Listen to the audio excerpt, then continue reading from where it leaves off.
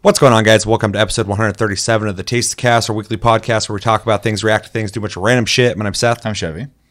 And I'm Chris. Welcome back, Chris. It's been a little bit. Hey, thanks. Yeah. This is going to be the Chris episode. We got a lot to talk about with Chris. Chris is here. Let's talk to him. But before we do that, we got a couple quick reminders to download and play Final Fantasy VII Remake, Remnant from the Ashes, Maquette, and you can download Farpoint, but we probably won't talk about it on Plus Club. All offer for free on PlayStation Plus. Make sure to download those, play those, come back at the end of the month for Plus Club. Let us know what we thought of those games. We'll let you know we thought of them. And our game of the month, randomly picked, but also picked by someone in the community, Among Us, which we haven't played yet. I don't think any of us have played it yet. Maybe Chris has. I did. Okay, we'll talk about that. Which is a game of deception. You got to find out who the imposter is and fucking kick him out. Make sure to play that. Come back at the end of the month for Game of the Month. We're going to discuss that as well. We have a Discord link down below. You can talk to us anytime, all the time. We're on iTunes, Spotify, and the podcast platforms if you prefer to listen to us. We have a Patreon if you'd like to support the channel further than liking, commenting, sharing this video, and subscribing if you're brand new. And hashtag STLJ on your comment if you'd like to be considered on Tastecast, where we read your comments. Otherwise, I pick at random. All right, Tastecast. Typically, we start with what we've been playing, but Chris missed Plus Club and Game of the Month. So before we jump into what we're playing, I'm going to give Chris the floor. He can give us his impressions of the games, which were Concrete Genie, Control. He did not get to play Destruction All-Stars and Path of Exile. Tell us your impressions, give us your grade, and the floor's yours. So, Destruction All-Stars, like you said, didn't play it, so I can't grade it. Done with that one. Concrete Genie is a really cute game. I really like the aesthetics of it. It kind of, as far as like the characters go, gives me a feel of Coraline aesthetics. Yeah, I agree. But like the word puppety kind of the features in the face was kind of is kind of weird.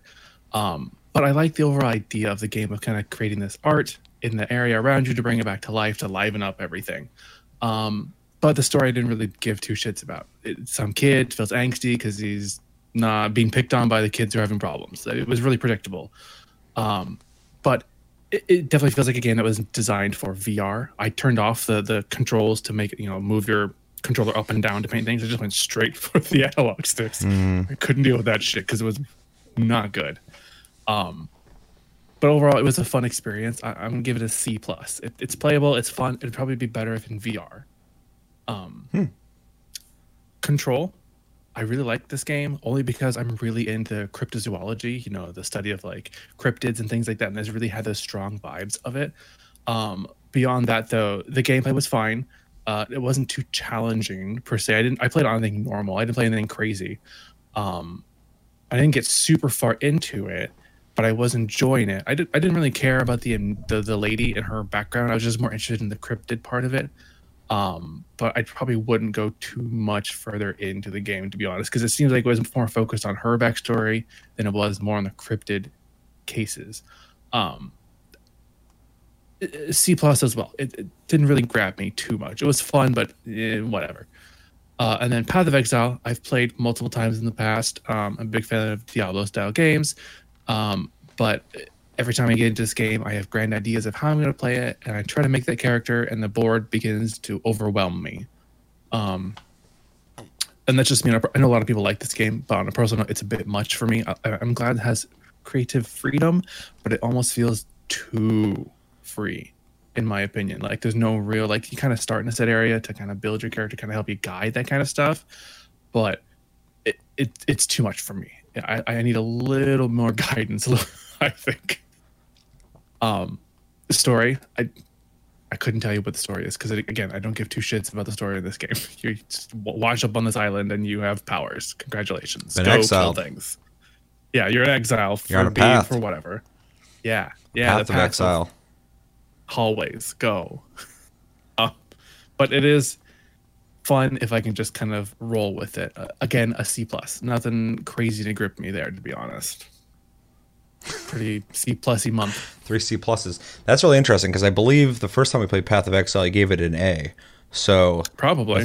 that's quite the decrease, but very interesting. Yeah, and then when it came to Destruction All-Stars, did you have any interest in playing it at all? I was curious as to like how it would play with like what we saw from like cars and walking on foot. I was curious as to how that gameplay mechanics happen, but beyond that, I didn't really care. Yeah. Yeah, I can see that. That's pretty much where I was at before it came out. Like, I was curious because it's a PS5 game. So I was like, okay, I want to play PS5 games, see what they're like. And then we played it, and it's fine, but it's like nothing amazing. Although, to a lot of people's credit on Reddit, people loved Control, and a lot of people liked Destruction All Stars, like quite a bit. So that was really interesting. Though Concrete Genie seemed kind of mixed with people's reception, which I thought was really interesting. I can see that. Yeah. Absolutely. Although I had a lot of people tell me to get to the third act of the game, because I guess the game, like, towards the end of the game, it changes a lot. And I didn't beat it. I played it, I got the gist of it, and then I told a lot of people, like, oh, I should probably go back and play it, because, like, people were like, oh, the ending's, like, completely different than the rest of the game. And I'm like, that's interesting. So one of the only games I've really played that has done something like that, not to compare the two, is, like, Metal Gear Solid. It's really, like, playful in the way that the gameplay is towards the end of their games. Like, it turns into, like, a fighting game and shit. So Metal Gear Solid 4, for, to be specific.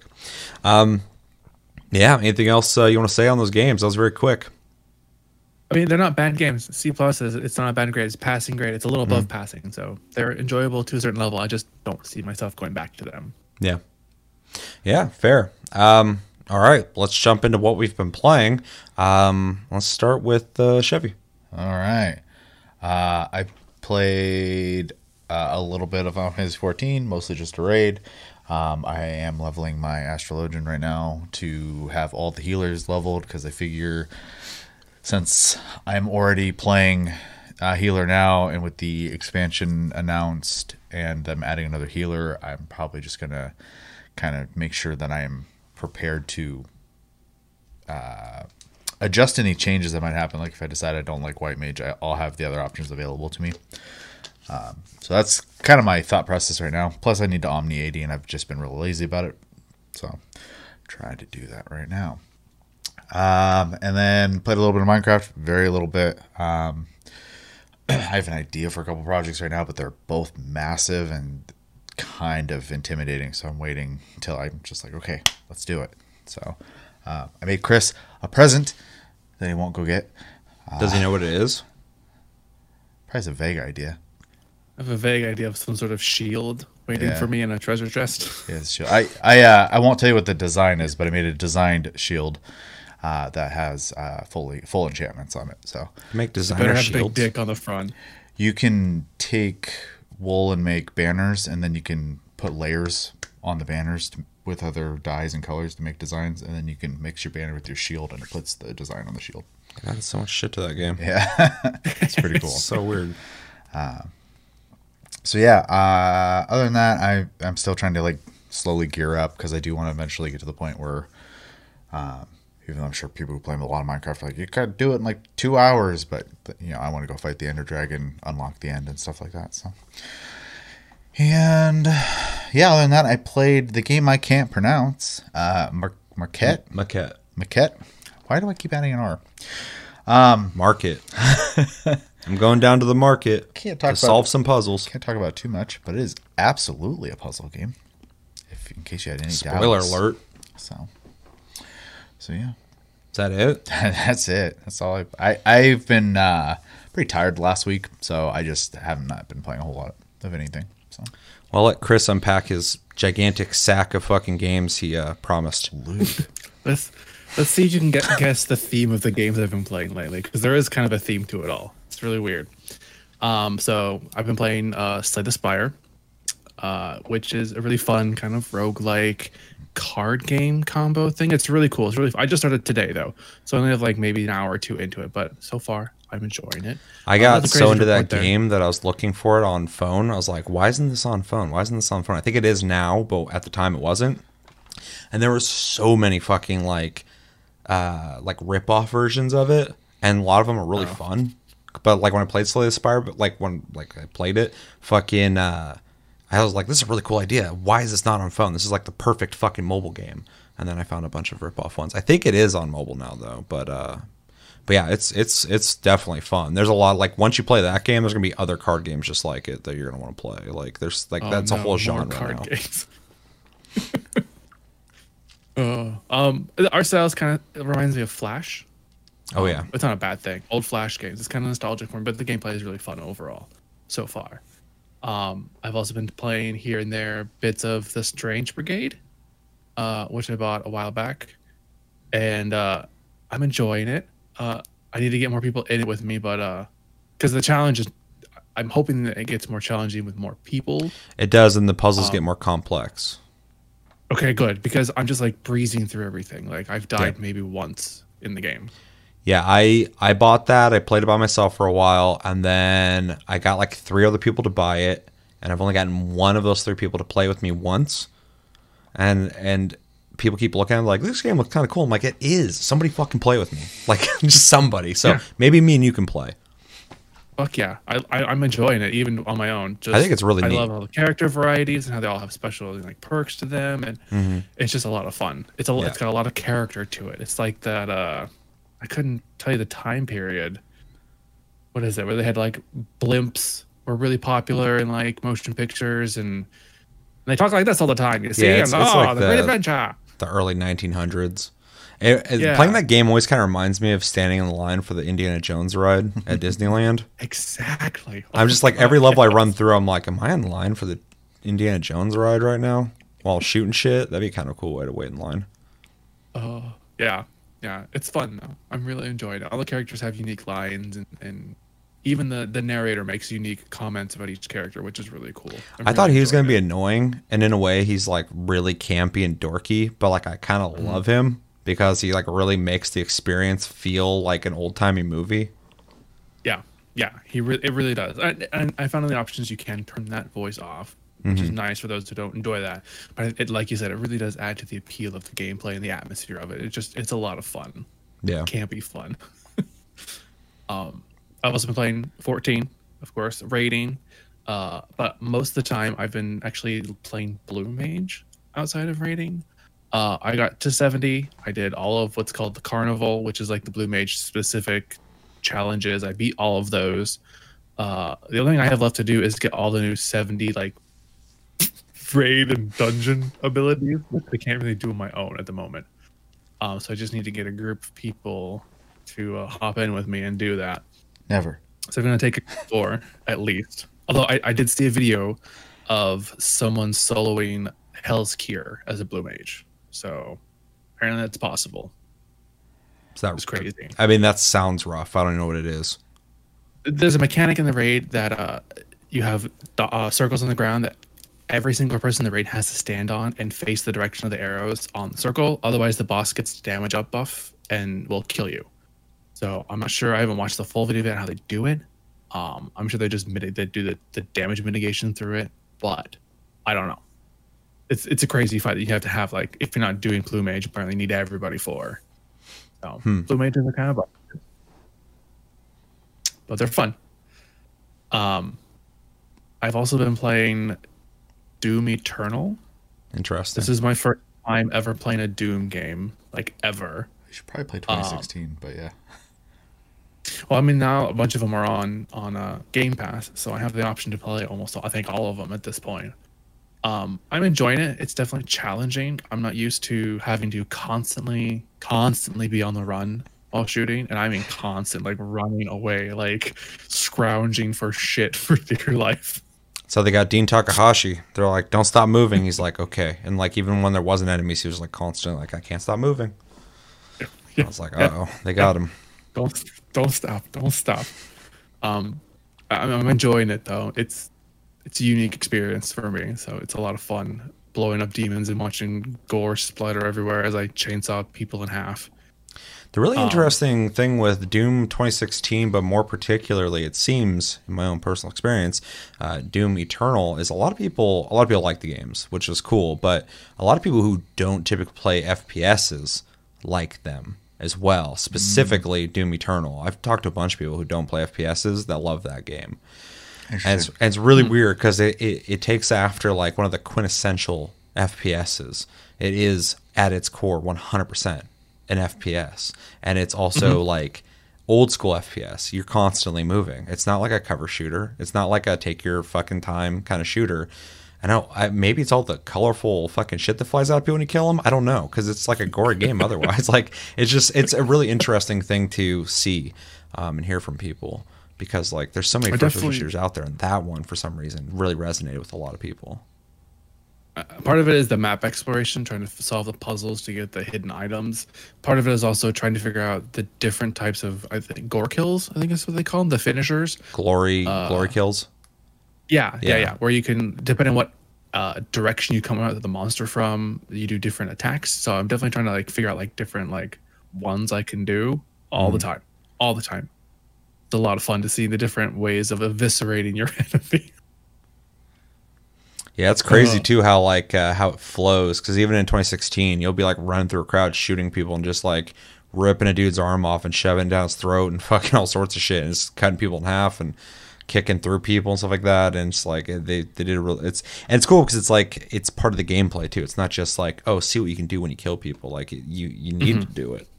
So Yeah, because you get like health and stuff back for it. It's really nice. My favorite so far is the big spider brain things. I don't Yeah. know what they're called. I like getting behind them and just pushing them over, like cow tipping them onto their tops. that doesn't surprise me. They've been around since the old school ones. It's a lot of fun. I've also been playing. I played a large chunk of Overwatch lately. Nothing crazy really to report there. Just some Overwatch stuff. Kind of enjoying it with some friends here and there. I played a game called RimWorld, which is kind of like, I don't know how to describe it. It's like a base building, but 2D over the top style survival game. My brother got it and he wants me to play it, so I got into it, and it's a fun game. There's a lot of shit that can happen. It's really overwhelming at first. It's very complex, controlling who can go where and who can do what and what times they work and what they can do when they work and who does this and who does that. And A while back, that game was gaining hype, and so of course I was looking into it. I'm like, what is this? Why does everybody keep talking about this shit? And like I started reading about it and watching videos. I'm like, that seems overwhelming. Like this sounds like there's a lot of shit to that game. And I was like, I'll come to it later, maybe. I've seen a couple streamers playing it lately. Interesting. it is very overwhelming at first, but once you get once the initial setup is done of controlling who does what by stats and where they can go, it goes a lot smoother. Like things just kind of flow after a while, so it's a lot of fun. It's really enjoyable to see your base come together, and painstaking when you get raided by large groups of enemies. Just very painful.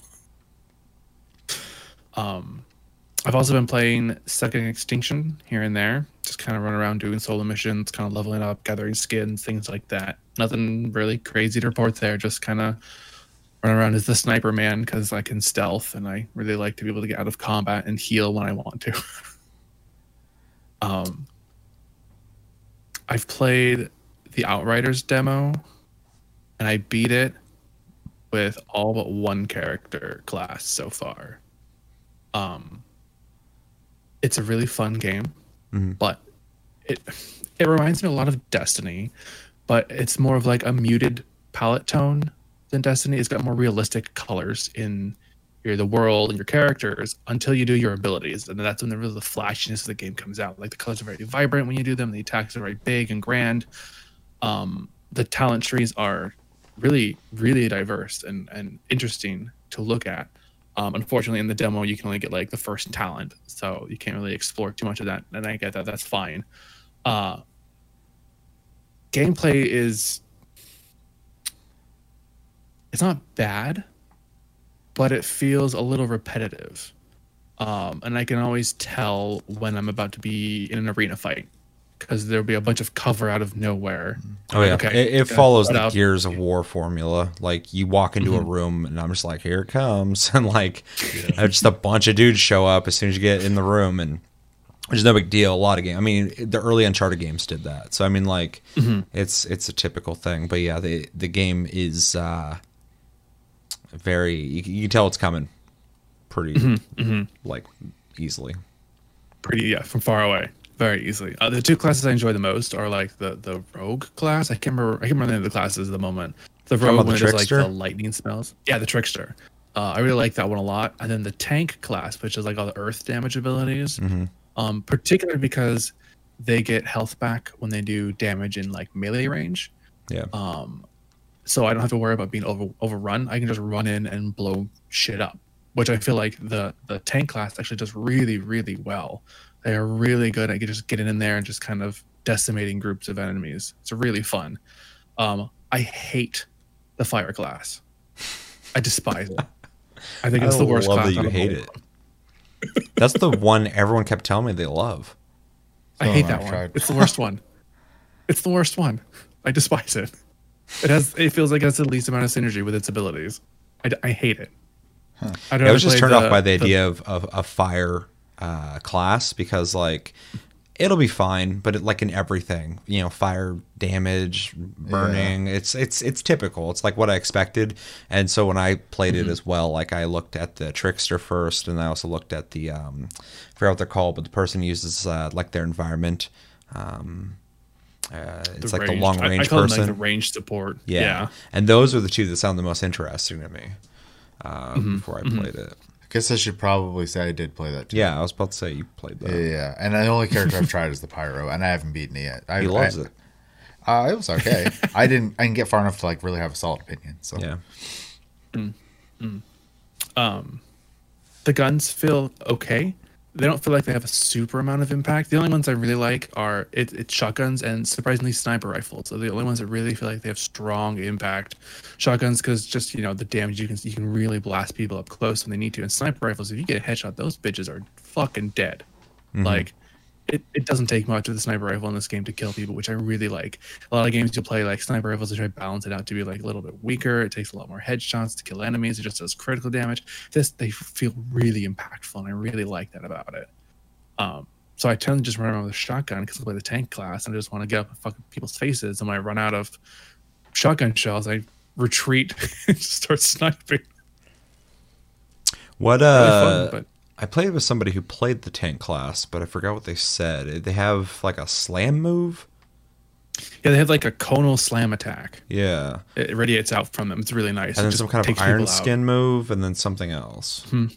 The irons, yeah, they have iron skin. They have the basically like a landslide type ability where they just make the ground attack and a cone in front of them. And then the third one, I want to say has something to do with your bullets. Because it seems like all of the classes, the third ability has something to do with adjusting the damage of your bullets. But I can't remember off the top of my head now. It's been a little while since I played the demo, since I beat it with all the classes. I never used it on any of the classes. The damage adjusting bullet skill, I never used it. I always used the first two. That's all I ever needed to use. Yeah. Did you get a chance to play with anybody? I played with Scream and Katari. Okay. I had, at least had a group session with that, so that was fun. So it's fun. Like I said, it feels like Destiny. You know, that kind of like hub-based co-op shooter, RPG-esque feel to it. Yeah. I'm not completely sold on it just because it does feel a little hollow overall. And the characters, I can't really get into them. It just feels like generic story-wise. I don't care about being a space cowboy. Sorry. Yeah. And a borderline sociopathic space cowboy, because like he's like, you know, I'm here to help the team, and then some people are like, well, you're a god, why are you helping them? And you're like, well, you know, who else can help them? And then in other situations, you shoot somebody just without even thinking about it. You're like, hey buddy, you're like, boom, and kill them.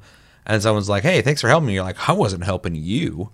And like he's like, I'm like, what the fuck, who is this guy? Like, why does he just not give a shit about life? Yeah, it seems inconsistent, but yeah, definitely a space cowboy. Just kind of a sketchy one. Yeah, I'm not completely sold on it, to be honest. That's why I haven't pulled the trigger on buying it yet, just because I don't know. It just feels like it's missing something. You have till Maybe April it's the color 1st. palette doesn't appeal to me, or the storyline doesn't appeal to me. I don't know. And then the last game I have on my list that I've been playing lately is Minecraft Dungeons. Just because I haven't really want to put too much thought into something else at the moment, gameplay wise. I just kind of want to sit back and play a game. So I've been playing Minecraft Dungeons where I play as an archer and I just walk around and right click everything to death.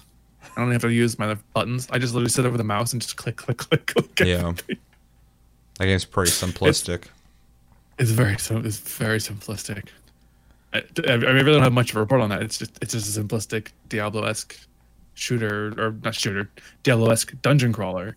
I almost enjoyed it more on my phone through Game Pass than on my computer. So I'm playing on PC. I'm like, I want to play like a fucking like robust game, but then on my phone, I'm like, I don't want to. I'm not gonna fucking sit here and like get into some kind of deep gameplay on my phone. So like that game, I'm just like, oh, just mash the button and kill things. Oh, modifications. I like modifications. Let's see if I beat the level. And that's it. That's the experience. That's pretty much all I do with it too. I really like the bee abilities, where I can just summon bees to attack people for me. That's really fucking nice. I can just put down the bee's nest and kind of stand there and let them go to town. It's funny because when I played that game, I was like, oh, it's kind of like a cool take on Minecraft. Like it's adding like some fantasy elements and like making it seem a little more actiony while being in that world. And you guys talk about them like, did it just take some ideas from actual Minecraft now? Like that's how far I'm out of Minecraft that I am. I'm just like, Just hop on the server sometime. Just claim some land, and then you can come back to it later. Claim fucking a whole goddamn continent. There's plenty of. I got cities to build. So I'm stressed out just thinking about it. It's too big. My ideas are too big. Not like Rob digging fucking holes. Every goddamn server I ever played with him in Minecraft, he digs holes. Why is Rob a mole, man? this time, it's his hole is like an upside down pyramid. Yeah, it would be because he's got to change the hole up.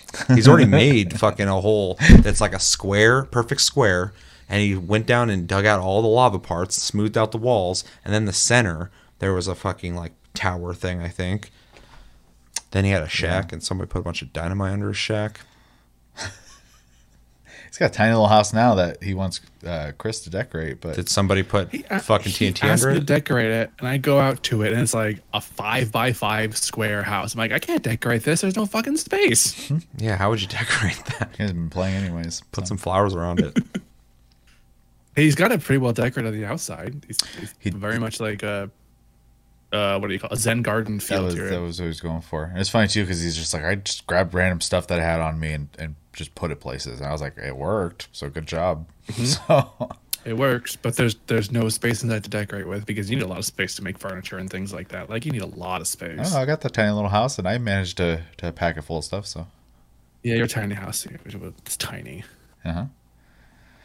Mole men do not need a lot of space on ground level like us ground walkers. Even all his like decorate his whole for him. Facility at his little facility there or whatever. All of the like the useful stuff's all underground. He's got 2 XP farms and his nether portal are all underground. So I feel like if Rob had the ability in real life, he would dig a big hole and live in there. As long as he had internet. No comment. I'm just seeing a pattern, right? Someone keeps repeating something, I'm going to start thinking that's on their mind a lot. Yeah. He's just channeling his inner Shia LaBeouf, all right? True, probably. I'll even if that's not true, I'd believe it. I believe it. He's in the movie Holes. Yep. His kid. Rob's favorite movie. He goes down in his hole and watches that movie. I hope he watches this episode. Can always tag him in Discord.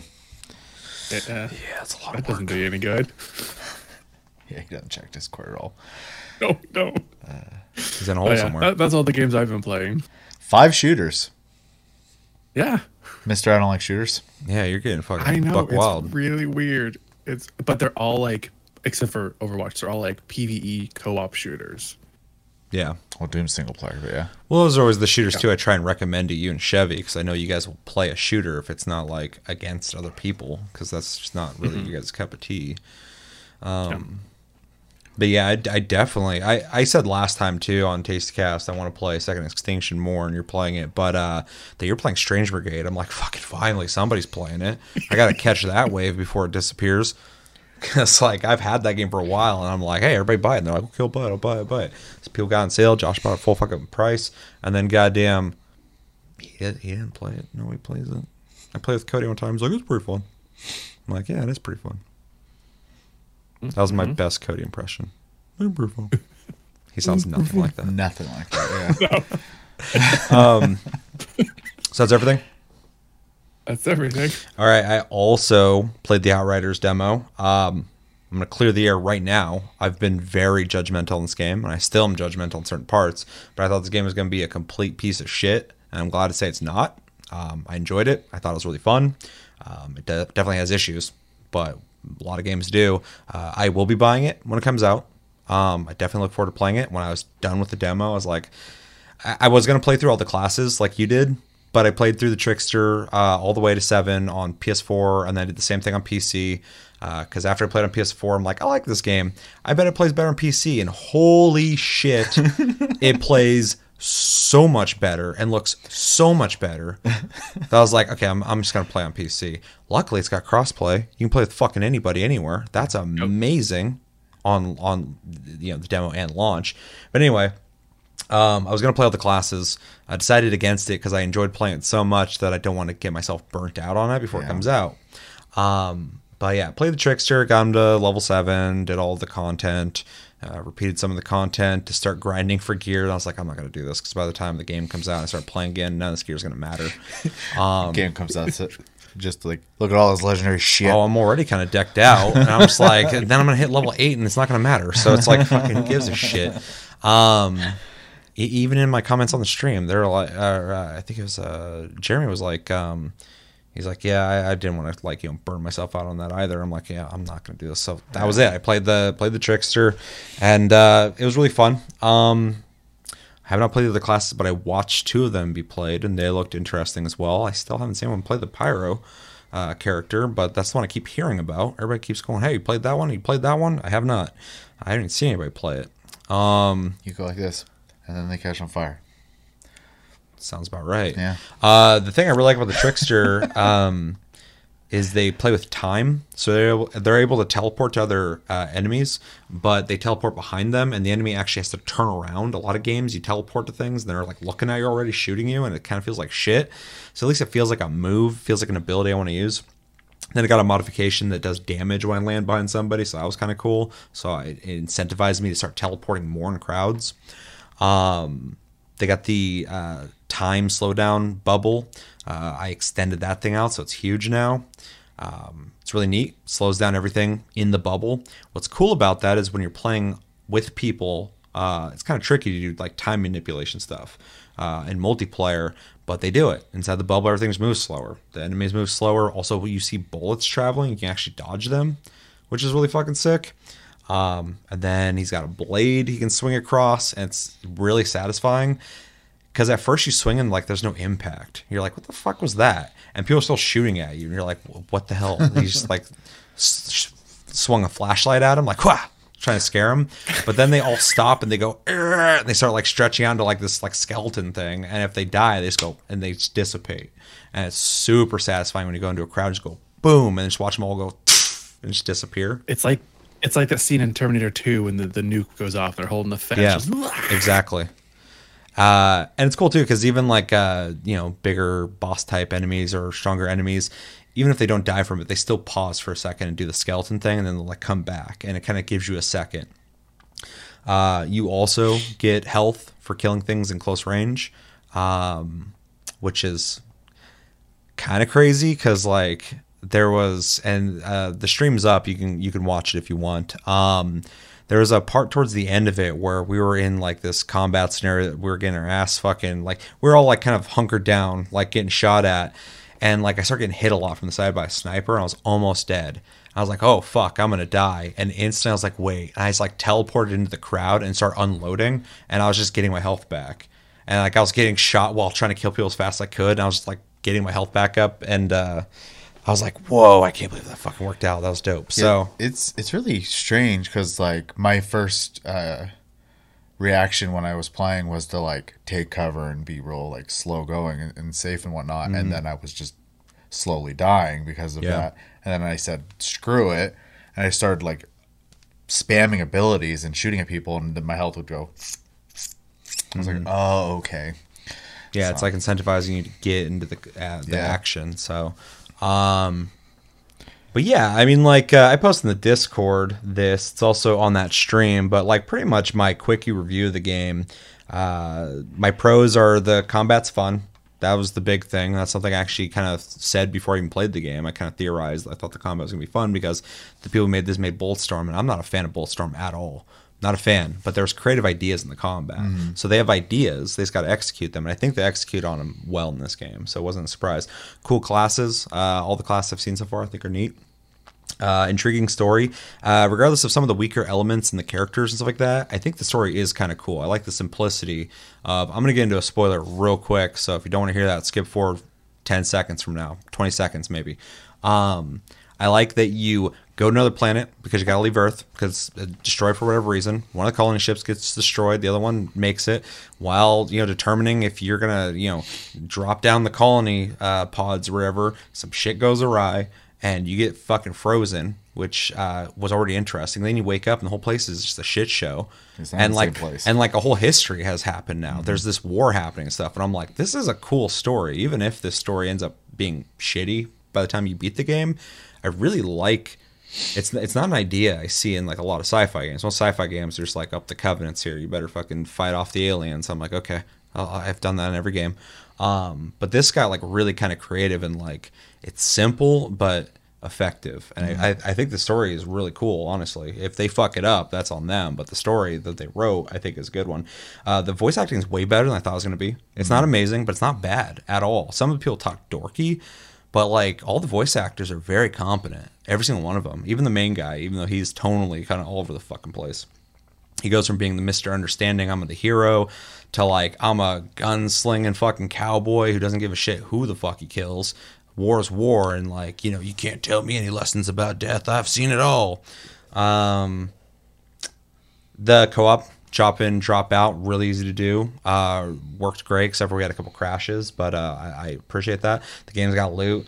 Creative skill mods. When you start getting blue items and above, they start altering your skills, which is really cool and in really fun ways. Not just like, +2 on this and -2 on this, but +5 on that. Like it's more like Diablo 3 stuff. They start actually changing shit up, and I really like that because it kind of adds an element to your build that I really like. Skill trees, that's definitely a plus.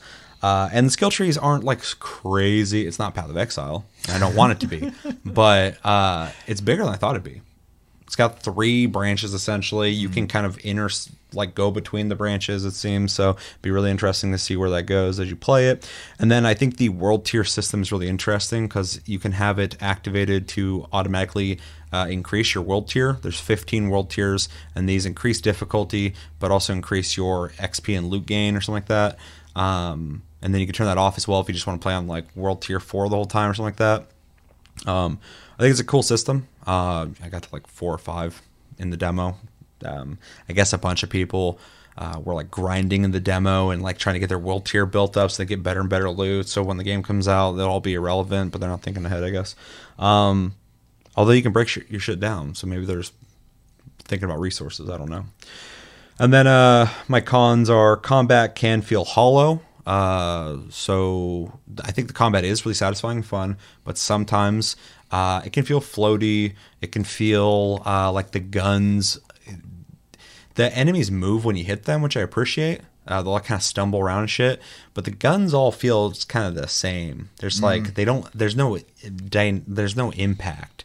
There's nothing to it. There's nothing visceral about it. So it can kind of feel eh.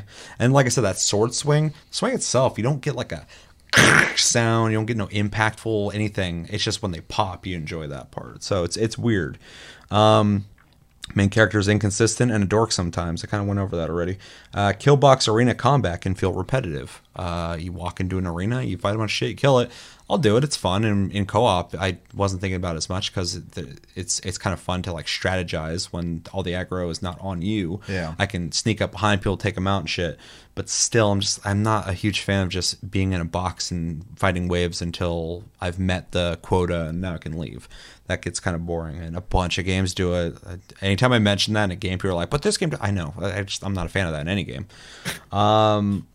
And cutscenes can lag or be out of sync with the audio. I saw this on PS4 and on PC. Way worse on console, but it still happened on PC. There's this weird lag. The game ran perfectly smooth, and then the cutscenes would start and it would have like a weird chug to it, and I'm like, hopefully they'll patch it, but I'm like, that's weird. And then easily overlooked random jank, meaning that there is a lot of random jank in the game, but it's easily overlooked. None of it's like detrimental. None of it changes my experience. Every once in a while I just go like, oh, that guy's cape is clipping through the thing he's sitting on. Oh, his leg is through that thing, or all this stuff that just feels like, as much as this probably had a pretty big budget, it's not like a AAA, but even games like Battlefield and shit have all sorts of jank. So Yeah. there's not really any excuse for it. There's just jank to the game. But yeah, overall, it was a decent surprise. I had a sneaking suspicion I'd probably enjoy the game enough, but not as much as I did enjoy it. It's not the best thing ever, but I definitely had fun with it, and I will be playing it day one because I want to continue playing it. I really enjoyed playing it with Sarah and Psycho Scream. Well, he's just playing with everybody. Oh yeah, he gets around. I was streaming, and as soon as I got to the air, he's like, "All right, open up friend co-op," and I'm like, "What?" And he's like, "Just go into your options." And I was like, "Can you do it?" He's like, "Yeah." And someone else is like, "No, don't you have to get to the thing?" He's like, "No, just open it." And I'm like, I didn't even tell anybody to join the game, but he's just like, "Let me in." And I let him in. He'll do that sometimes too, with like you're in voice chat, and if it's locked, he's like, "Let me in that voice chat." He's real good at inviting himself in. But it was fun.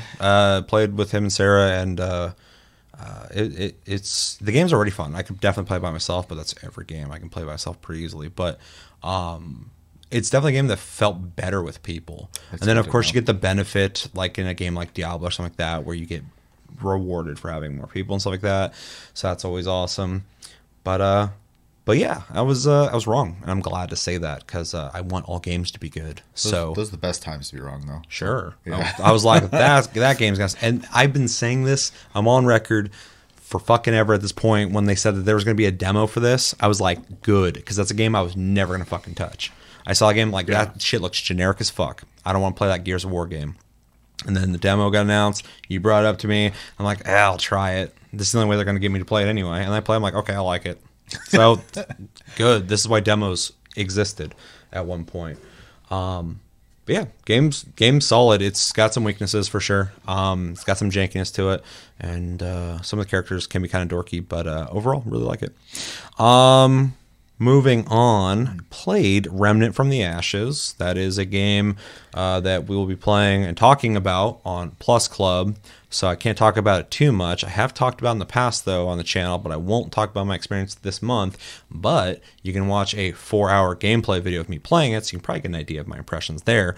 I am playing it on console for Plus Club to talk about it there. But I have already played this game since it's been out on PC, and so I've been continuing to play it on PC. So when I talk about it on the show, I will be talking about the PlayStation version, but I am playing it on PC because I would prefer that game. Like, my aim on console's fine. On PC, I'm fucking. Someone called me John Wick at one point. I was just fucking popping people. But yeah, been playing that. I played the and I'm gonna let people know the DLCs on console right now are on sale. They're typically $10 a pop. There's 2 of them. They're $6 right now. So not that big, but it's a $10 DLC. It's $6 is a pretty big chunk off.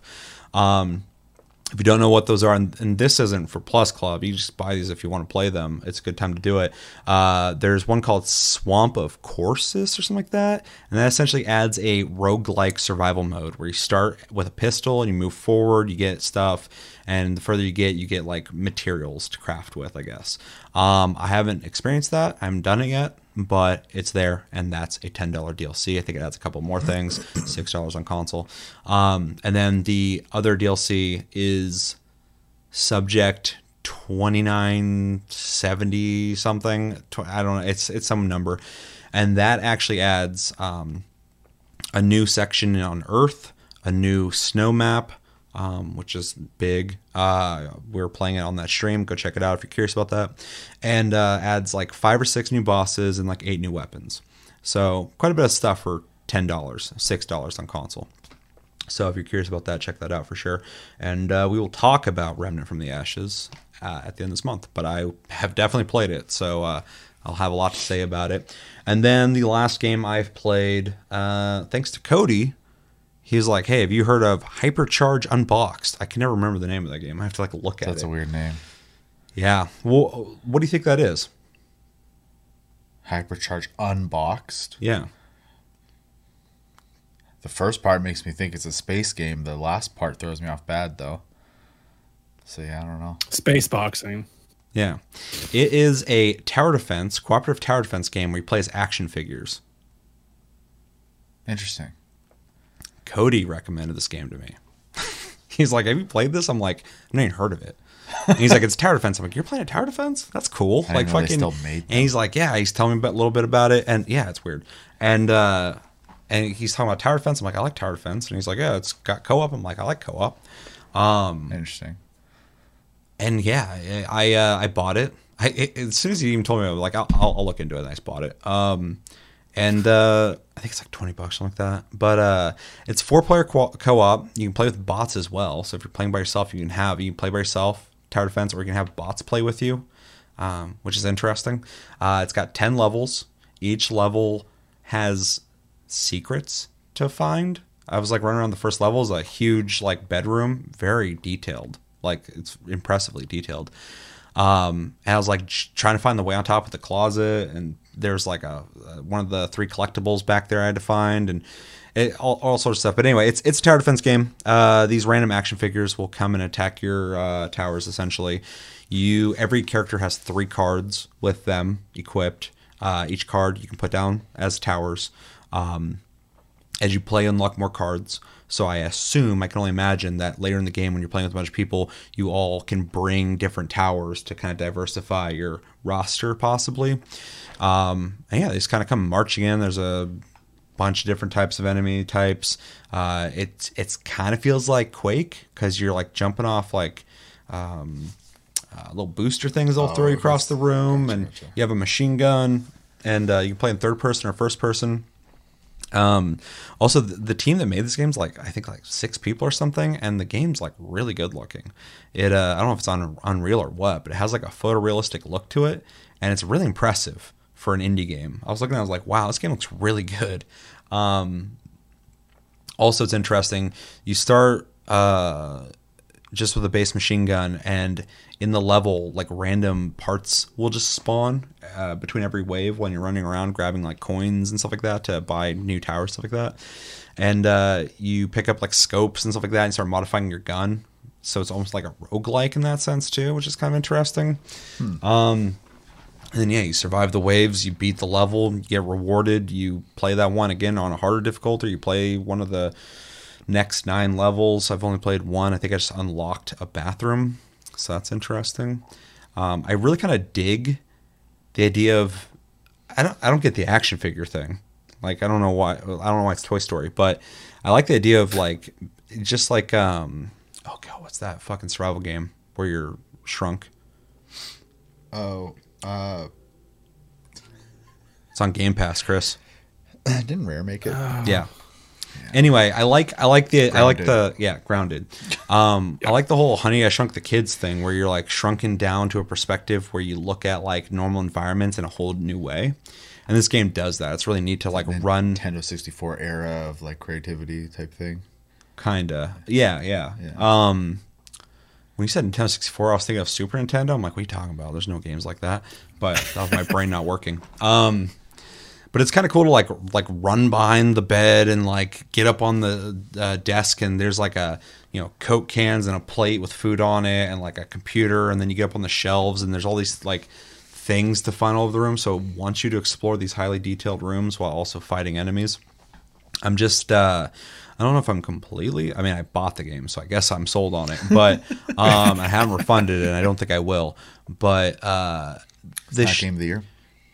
It might be. I haven't beaten it yet. But the shooting's fine, and the tower. Well, so I'm like in case you don't know, I'm a huge tower defense fan. Like I love tower defense games, and I have like favorite ones I can name off and shit. And so playing this, the tower defense aspect of it's very minimal. So I want to play it more and with people to see if I can start to understand why they made it so basic. So essentially where the reactors are, essentially that the enemies are attacking, there's like 3 in the first level. They're just kind of sitting there, and the only places you can build are around them. Right? So they just come marching in. So it kind of feels like Call of Duty Zombies. but tower defense. It's really weird. Like the game, I'm just like, it makes me wonder like why. The defense is really light. It's very light, yeah. But I also haven't Not unlocked Crystal Defenders. No, no, that game's might as well be math, dude. Like, I'm trying to figure out how to like beat levels to like the best degree. Like, I had to like start really getting like complicated and like, okay, put this guy here, level him up once. Don't touch him for like 8 waves. Pretty exact. Like it's like a puzzle game, and it's the only kind of puzzle game I love. But yeah, and then Defense Grid. I think that's what it's called. Yeah, the story narrative. I love that game too. Yeah, that one's good. Defense Grid 2 is really good too.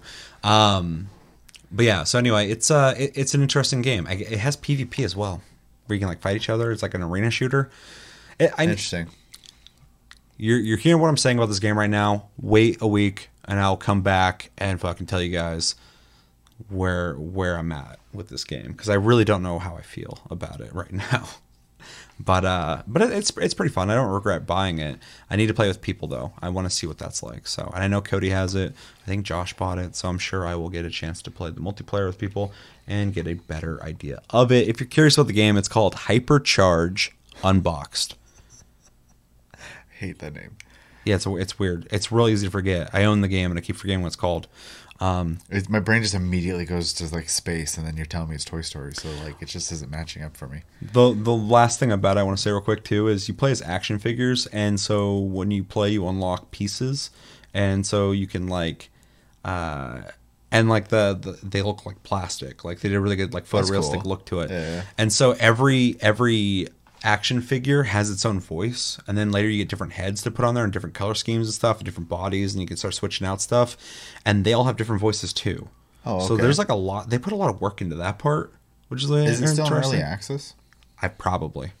I looked it up too, because I was like, so Cody's into this. Where did he hear about this? So I like Googled it, and I guess I couldn't find what happened, but there's a bunch of people on Reddit talking about like they did something on Reddit and they're listening to people so well that people were like, there's a whole campaign of going like, these developers care, let's support them, blah blah blah. Okay. And I think that probably is how the game took off. That makes sense.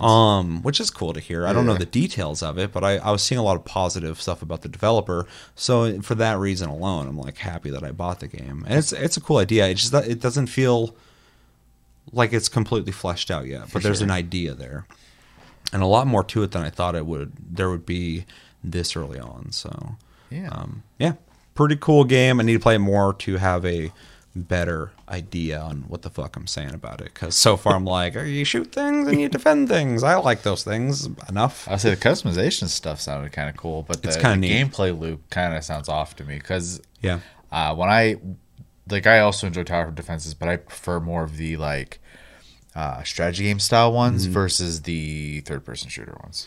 oh, me too. Yeah. When he said it was a shooter and a tower defense, I was like, Yeah. those are always okay. I don't know, For because like tower defense essentially just like battle royale. It's like a battle royale. It just kind of like gets you into the action. The circle's shrinking, so you eventually have to get into combat. And like tower defense is like, you like RTSs. Well, now we took out the whole like building up process. Now you just build your defense and go. Yeah. So like, they're kind of like get you to certain parts quicker type games. And the shooter ones always feel weird, because they're always not fully a shooter, but also like kind of light on the tower defense stuff. So it's like, Because you have to do both. yeah. Yeah. And so, because like a really good shooter, you want to feel kind of like in Borderlands, like that. You hit a crit spot, you kill them quicker, so it feels good. Or you're playing a game like Doom and people are just blowing up and shit. And in a tower defense, like you're whittling people's health bars down slowly. It's PvP. with towers, which is cool in a sense of like strategy, but it never feels gratifying as a shooter. Yeah. And then the tower defense stuff is, feels kind of light, because it's also depending on you to be a tower. Yeah. And Exactly. so, I don't know, maybe I'm just too traditional for tower defenses or something like that. So, that's pretty cool. Anything else? That's all I played. Nope. The only one I missed was Outrider somehow. And I already kind of said a little bit about it. So And you didn't play with it with anybody. not yet. No. Yeah. The demo's not going anywhere, I don't think. No. I'd be down to play with you as well. I'll try out a different fucking class. So, yeah. So let us know in the comments what games have you guys been playing, anything you've been really liking, anything disappoint you, anything you'd want us to try, recommend away. Let us know everything you think about in the comments below. Okay, so as a surprise to myself, Watch Dogs Legion Online has come out. It just came out like a day ago, and I bought Watch Dogs Legion. I played it for an hour. It was cool, and then I saw it in the main menu. I had no idea about this. It's like multiplayer coming in December, and I was like, "Oh, there's multiplayer? That's cool." I didn't hear about that. And then didn't hear anything about that since, and it's not December right now. So apparently got delayed. Never heard about that either. And then not only did I not know it was coming out soon and that it released through like normal means like an advertisement, I saw that the game had already come out, the online component, and that people were playing and had opinions on it. I was like, this is the quietest fucking campaign to advertise anything ever. Like, it's like they don't want you to know. Like the other day when we were talking about the Division 2, yeah, it's doing really well. They're adding more content to it. We're not hearing anything about that. Yeah, what's up, Ubisoft? What are you doing? Yeah, what the hell's going on here? Like, are they just like, well, if you know, and if you don't, well, fuck you. Maybe they're getting really aggressive. Like, hey, we only fuck around with the real ones. Which I could respect, but it's not smart because I could be a real one. You're just not telling me.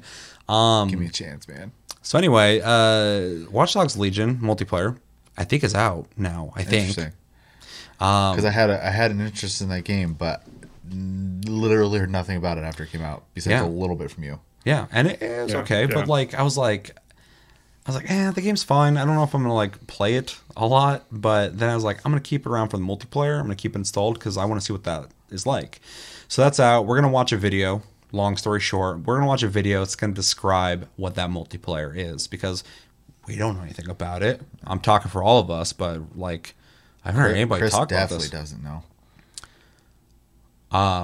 The only thing I do know, and I'm sure they'll talk about in the video, is I guess when you play the online, you start from, it's got its own world instance, so you're not playing your character from the single player game. So similar to GTO? Yes. Okay. It's its own world with its own story, and it's got its own missions, and you play with friends and you do missions together and stuff. And I was like, that's kind of cool because I really don't care about the single player too much. I guess you can do a lot of what you do in the single player and the multiplayer. So we're going to watch this video. Maybe we'll be stoked about it. Maybe we'll watch and go, well, maybe they should have kept that real quiet. Even more quiet. I don't want to hear about this ever again. We'll find out.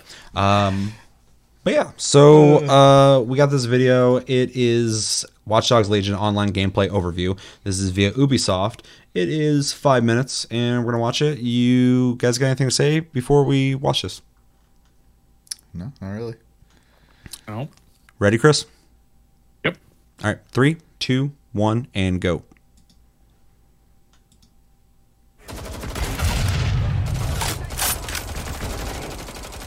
Would be nice if it sells again. It's another RTX game. Backdoor. Yeah. The brand new free online mode for Watch Dogs Legion is coming March 9th. Meaning you can go from playing the blues outside the theater of broken dreams all by yourself to beatboxing and dancing with all your friends like one of them cool kids. Nice. Celebrate! We've got the lowdown on the fun new co-op missions, intense tactical ops, and the fast and frenzied PvP matches. Here's everything you need to know about Watch Dogs Legion online. I was waiting for you to go, what? Wait. Holy shit. PvP? Ugh. Watch Dogs Legion online mode exists as a standalone mode in Watch Dogs Legion, so you'll find a few differences from the main campaign. See, your DedSec cell is just one of many. You'll start back up in a new instance of London and be tasked with building up a new branch of DedSec. You'll recruit new operatives and upgrade their skills. But in the online mode, recruitment happens fast and with the use of influence points. Like tech points in Watch Dogs single player, influence points can be used to upgrade your gadgets, weapons, and hacks. But they also allow you to recruit a character on site, provided you have enough of them. You'll earn influence points by ranking up in each of Watch Dogs Legion's online seasons. Increase your rank by completing daily and weekly challenges, or by taking on solo saying out assignments. loud how I felt right when I heard Ranking up that. not only nets you more influence points to upgrade your DeadSec and their skills, Too many games have but it unlocks seasons. I can only new do one cosmetics season for in your one weapons game at and a time. operatives. For sure. Yeah. Need a ride? Oh, so kind. Where do you need to go? Valet service. Watch Dogs Legion online mode really gets going with co-op missions. I said wash dogs. Take them out. These are unique to online mode and task you and your crew of 2 to 4 hackers with objectives like destroying vehicles, neutralizing Very targets without being Ubisoft, detected, and cosmetic. coordinating hacks. All in the service of leveling Ubisoft's up definitely your got own their faction thing of that DeadSec. they do. You'll need all the help you can get as you gear up for the ultimate co-op endgame challenge, the Tactical Ops missions. These can be completed in teams of 3, but we suggest going in with a full squad of 4. Tactical Ops are 5-stage Tell me challenges what that to do. require I'm gonna intense solo it. communication, I'm doing it by coordination, myself with my and blue mage. teamwork. Yeah. If a single member of the team is eliminated, the entire crew will have to start the stage over from the beginning. Ooh, that's cool. In one instance, our crew was tasked with executing hacks on 2 separate Albion facilities. Sounds simple enough, Damn. right? Except that the hack needed to be simultaneous. And oh yeah, they were on opposite sides of the city. Oh, interesting. So, while 2 of us headed east, the other 2 headed west. Infiltrated our locations, That's already kind of stole the interesting. required keys, and Oh waited God, until we were spider. all in position to begin our hacks. I will start now. Okay, I got your back. Thankfully, the online mode for Watch Dogs Legion launches with in-game voice chat, and you'll need it to pull off just about every It's objective. amazing how many Tactical games Ops. don't have voice. So you doing all those explosions, Chris? Even a lot of them Yeah, I do got a is grenade launcher. garbage. Oh yeah, it's always Another especially challenging tactical op brought us to a quarantine zone that was being patrolled by invulnerable and unhackable counterterrorism drones. Division? In this Right? instance, fighting back wasn't an option. So the 4 of us had to coordinate our movements, watch our angles, and time our hacks to stealthily move through the area so we could take down the drones without a scratch. I think he's hiding behind the We may van have to and call just in a 3 cargo people around the drone, road. each watch our respective street for patrolling drones, and fly away the second they got close. Go up, go. But we got the job done, and that's what counts. I hate that dance move. Well done. Those looking for a bit more mayhem and competition can head over to the Spiderbot Arena. You'll control an armed Spiderbot in a free-for-all arena deathmatch. Spider-bot eliminated. Face Matches are huggers. fast-paced and frantic as you scurry and double jump your way to mystery boxes that contain random powerful weapons like shotguns, lasers, tracking missiles, and more. So they made robot. Take out Break. enough opponents in a row and you'll be rewarded Seems with like a it. kill streak bonus that could reveal your enemy locations, supercharge your weapons, or give you a shield. Rack up the most eliminations at I the end of the honestly have 6-minute no round interest in to this come out on top. part. To the victor goes the glory, and the season progression rewards. Watch Dogs Legion Online mode is out March 9th. And for everything Ubisoft related, subscribe to this channel and visit us at news.ubisoft.com. Guys, good work on deleting GogOS, but we got a new situation. Check the news feeds. Someone Who's just released the dancing all drone. Is that Harry Potter talking to them? Yeah. You're doing missions for Looked Hogwarts. like it. All right. Well, what did we think? I think I need to listen to actual people talk about it, but otherwise, Implying they're not actual people. I'm implying that they are selling a product. Ubisoft is not real. That's an AI. But I am intrigued, to be honest. I was already kind of intrigued with the game, anyways, and I haven't heard anything bad. I just haven't heard anything exciting. So, like, And I can't offer that to you. Like, I Yeah. played it. It was fun. Yeah. Like, well, that's exactly it, right? So it's just can't like I'm overhype getting it. the idea that this game is just like it's okay. this looks more interesting than what I played. Well, and the fact that it has co-op missions, I mean that Yeah. just alone it makes it more interesting. It's easier to do like repetitive things, you know, in general when you're playing with people. I mean, look at, to use another Ubisoft game, playing The Division. I can play by myself, but like I definitely have more fun playing with people. Oh, So- yeah, definitely. So I am interested. I'm gonna look more into it when we're done filming. So I don't know if I'm gonna pull the trigger on it yet, but If you do, let me know because I really want to try this. Yeah. And so if anybody that I know enough wants to play this, let me know. yeah, because I am uh, curious for sure.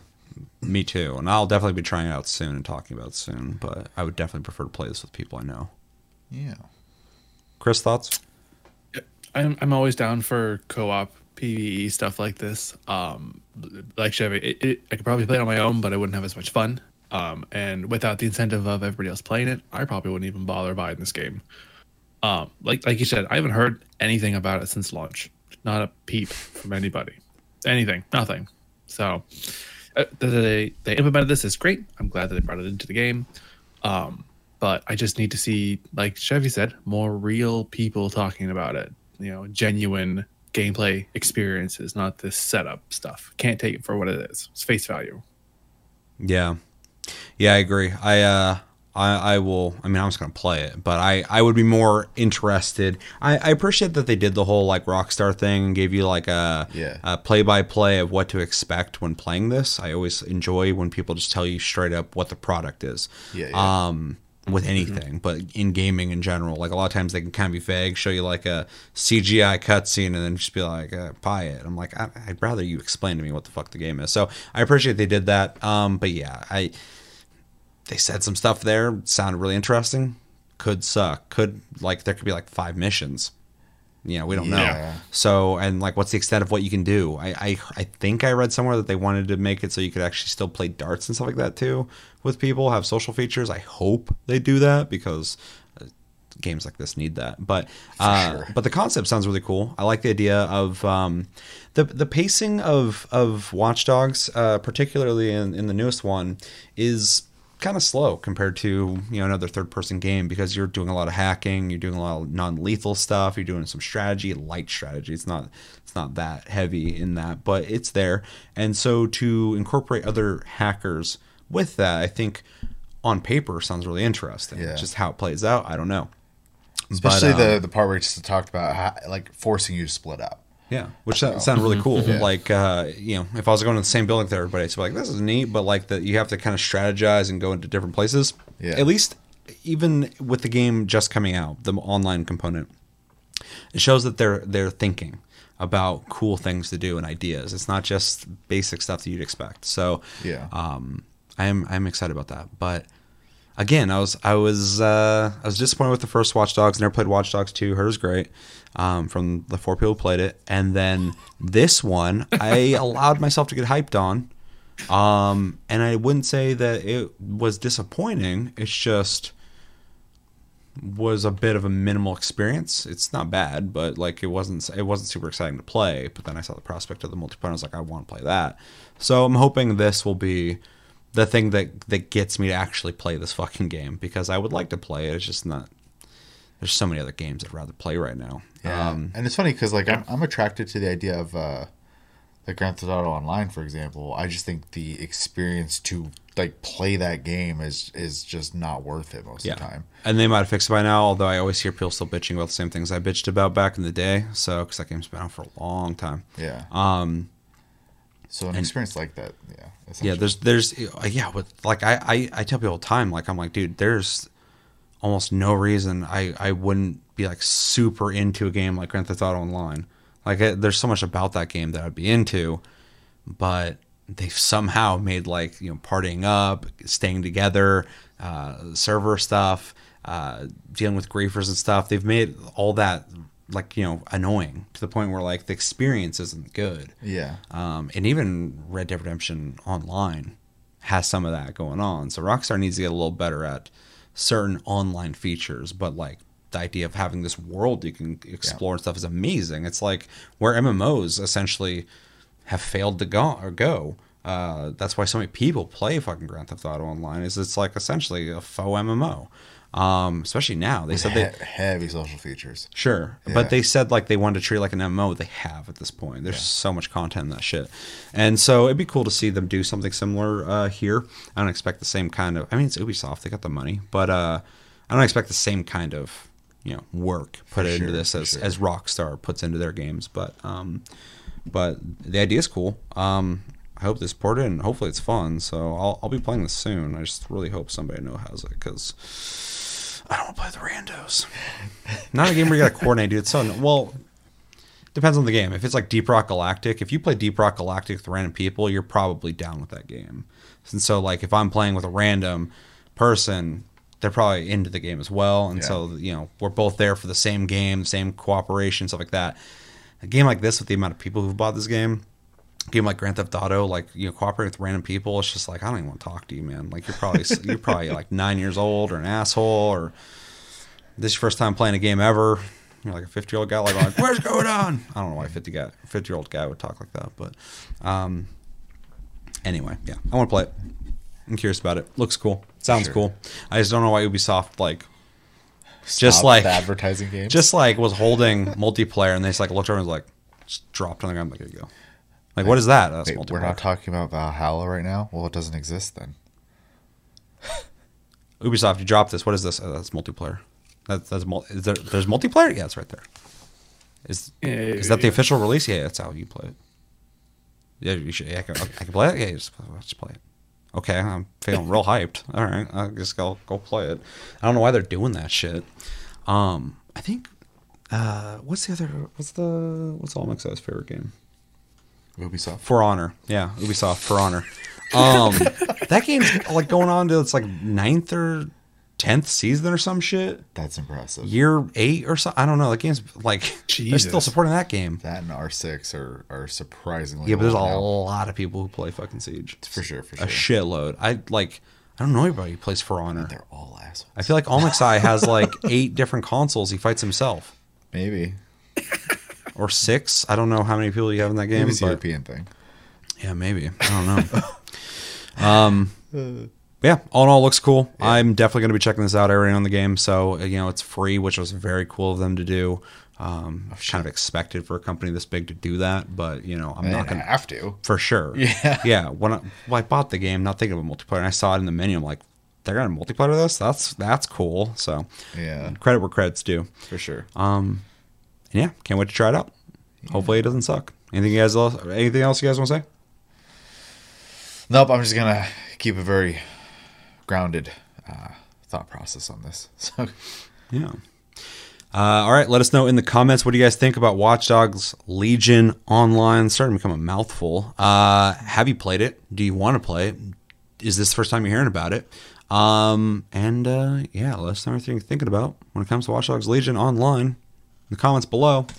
All right, you guys already know about this, but we're going to discuss it because I'm seeing a lot of people saying things that aren't true about this, but Bethesda is officially owned by Xbox now. Yes. No big surprise to anybody who's ever held a controller before. Like they're making a big deal about this. I'm like, no shit. Everybody knew that they bought them, but it's official now, and so they're making a big deal about it. I guess they released. I haven't watched it at least. They released like a Bethesda promo thing that just kind of says, "We own you now." Bet you mind. It's very dystopian and scary.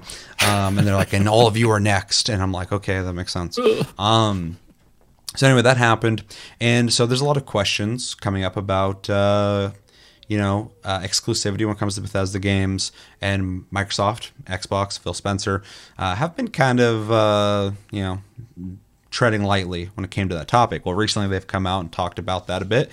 And, they'll say in this video, we're going to watch this video and fill us in with all the info, but just to kind of clarify this, because I see a lot of people all over the place going, well, all Bethesda games will be exclusive to Xbox and PC. In the quote, it says they say some games will be. So we'll discuss that. But I just want to make that clear. You can look up the quote. I'm sure they'll talk about it here. It says some, so it doesn't say all. So just because I see a lot of people freaking out and shit. And I'm like, calm down. It's also on PC and Game Pass, so eventually you're gonna be able to play this on like everything. Your TV is gonna have Game Pass on it. You're just gonna stream the games there too if you want. So pretty much all that means is like this ain't coming out on Sony and Nintendo until Nintendo goes, yeah, Game Pass is fine, but Sony's not gonna do that. So anyway, it's a big middle finger to Sony essentially.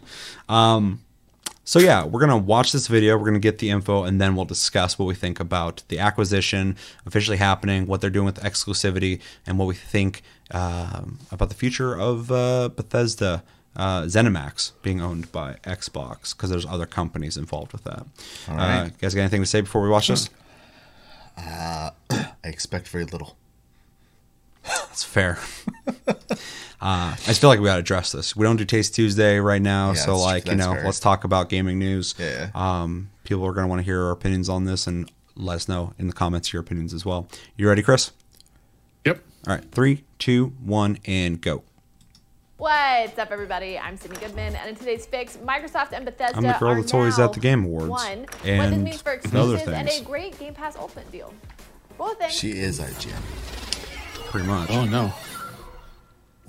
Well, that was quick. Just yesterday, we reported on both the SEC and European Commission giving the Microsoft and ZeniMax deal a big thumbs up. And today, I come to you with news that that deal is officially complete. Bethesda is now a part of Xbox. Let's run through the announcement and what that means for not new exclusives. to buying shit. In a post on Xbox Wire, head of Xbox Phil Spencer welcomed We don't need to ZeniMax, make development Bethesda companies, we just Softworks, buy and all them. their You're doing good, we'll development buy studios you. Yeah. to maintain its software and machine games to the Xbox family. Spencer also added that there will be more news about how Xbox's teams will work coming later this year. Spencer reiterated that Microsoft would allow Bethesda to continue, quote, making games the way it always has. And it's worth pointing out that neither Xbox nor Bethesda mentioned Xbox Game Studios in their releases about the acquisition, which leads me to believe that Bethesda will work under a different umbrella than Microsoft's other first-party studios. Like Activision To help Blizzard manage this new deal. acquisition, Xbox has seemingly set up a new company called Vault, which could be the brand for Bethesda games made under Xbox. Now that the $7.5 billion purchase is complete, here's a list of ZeniMax developers that are now under the Xbox umbrella. Alpha Dog Games, Arcane Studios, Bethesda Softworks, id Software, Machine Games, Roundhouse Studios, Tango Gameworks, and ZeniMax Online Studios. Spencer rounded out the announcement with a promise that more Bethesda games will be added to Xbox Game Pass this week. No word yet on This what week, like those right games now. will be exactly. Chris and is playing them speaking all. of games, Today. We finally got a glimpse into what Bethesda exclusivity will look like now that the deal is official. In that same Xbox Wire article, Spencer wrote, quote, with the addition of the Bethesda creative teams, gamers should know that Xbox consoles, PC, and Game Pass will be the best place to experience new Bethesda games, including some new titles in the future that will be exclusive to Xbox and PC players. Since the acquisition was first announced last year, there's been a lot of vague talk about what this means for Bethesda games on non-Xbox consoles. And this is the first time we're getting confirmation that in the future there will be some form of Xbox console exclusivity. I imagine that for existing titles like Elder Scrolls and Fallout, we'll see either timed or no exclusivity, and my money is on new IP being completely Xbox console exclusive. Me and The her good news is agree you 100% on potentially don't that. have to That's wait that long for wild. more information IGN. on what the acquisition means. That's According what I've to been saying, VentureBeat, too. There will reportedly be a Microsoft presentation this Thursday, March 11th, that will answer some burning questions. I'd imagine we'll get the specifics of what games are coming to Game Pass at the was on very that least, stage. and maybe even more clarity on the exclusivity situation. There's a lot In the of same dorks article there. with the news of Microsoft's That makes reported sense. Thursday presentation, People Xbox are and ye- Bethesda dude, will the apparently Xbox place maintain is fucking separate chaos. E3 Just shows, which yelling I think for is a good shit move. Whether or constantly not and Bethesda fucking actually has a brain lot of peel things. information It's weird. to It's share like in their a E3 daycare. briefings is up for debate, but their shows are always a spectacle, and I appreciate their overall branding for E3. So it's good to know that they'll maintain their independence there.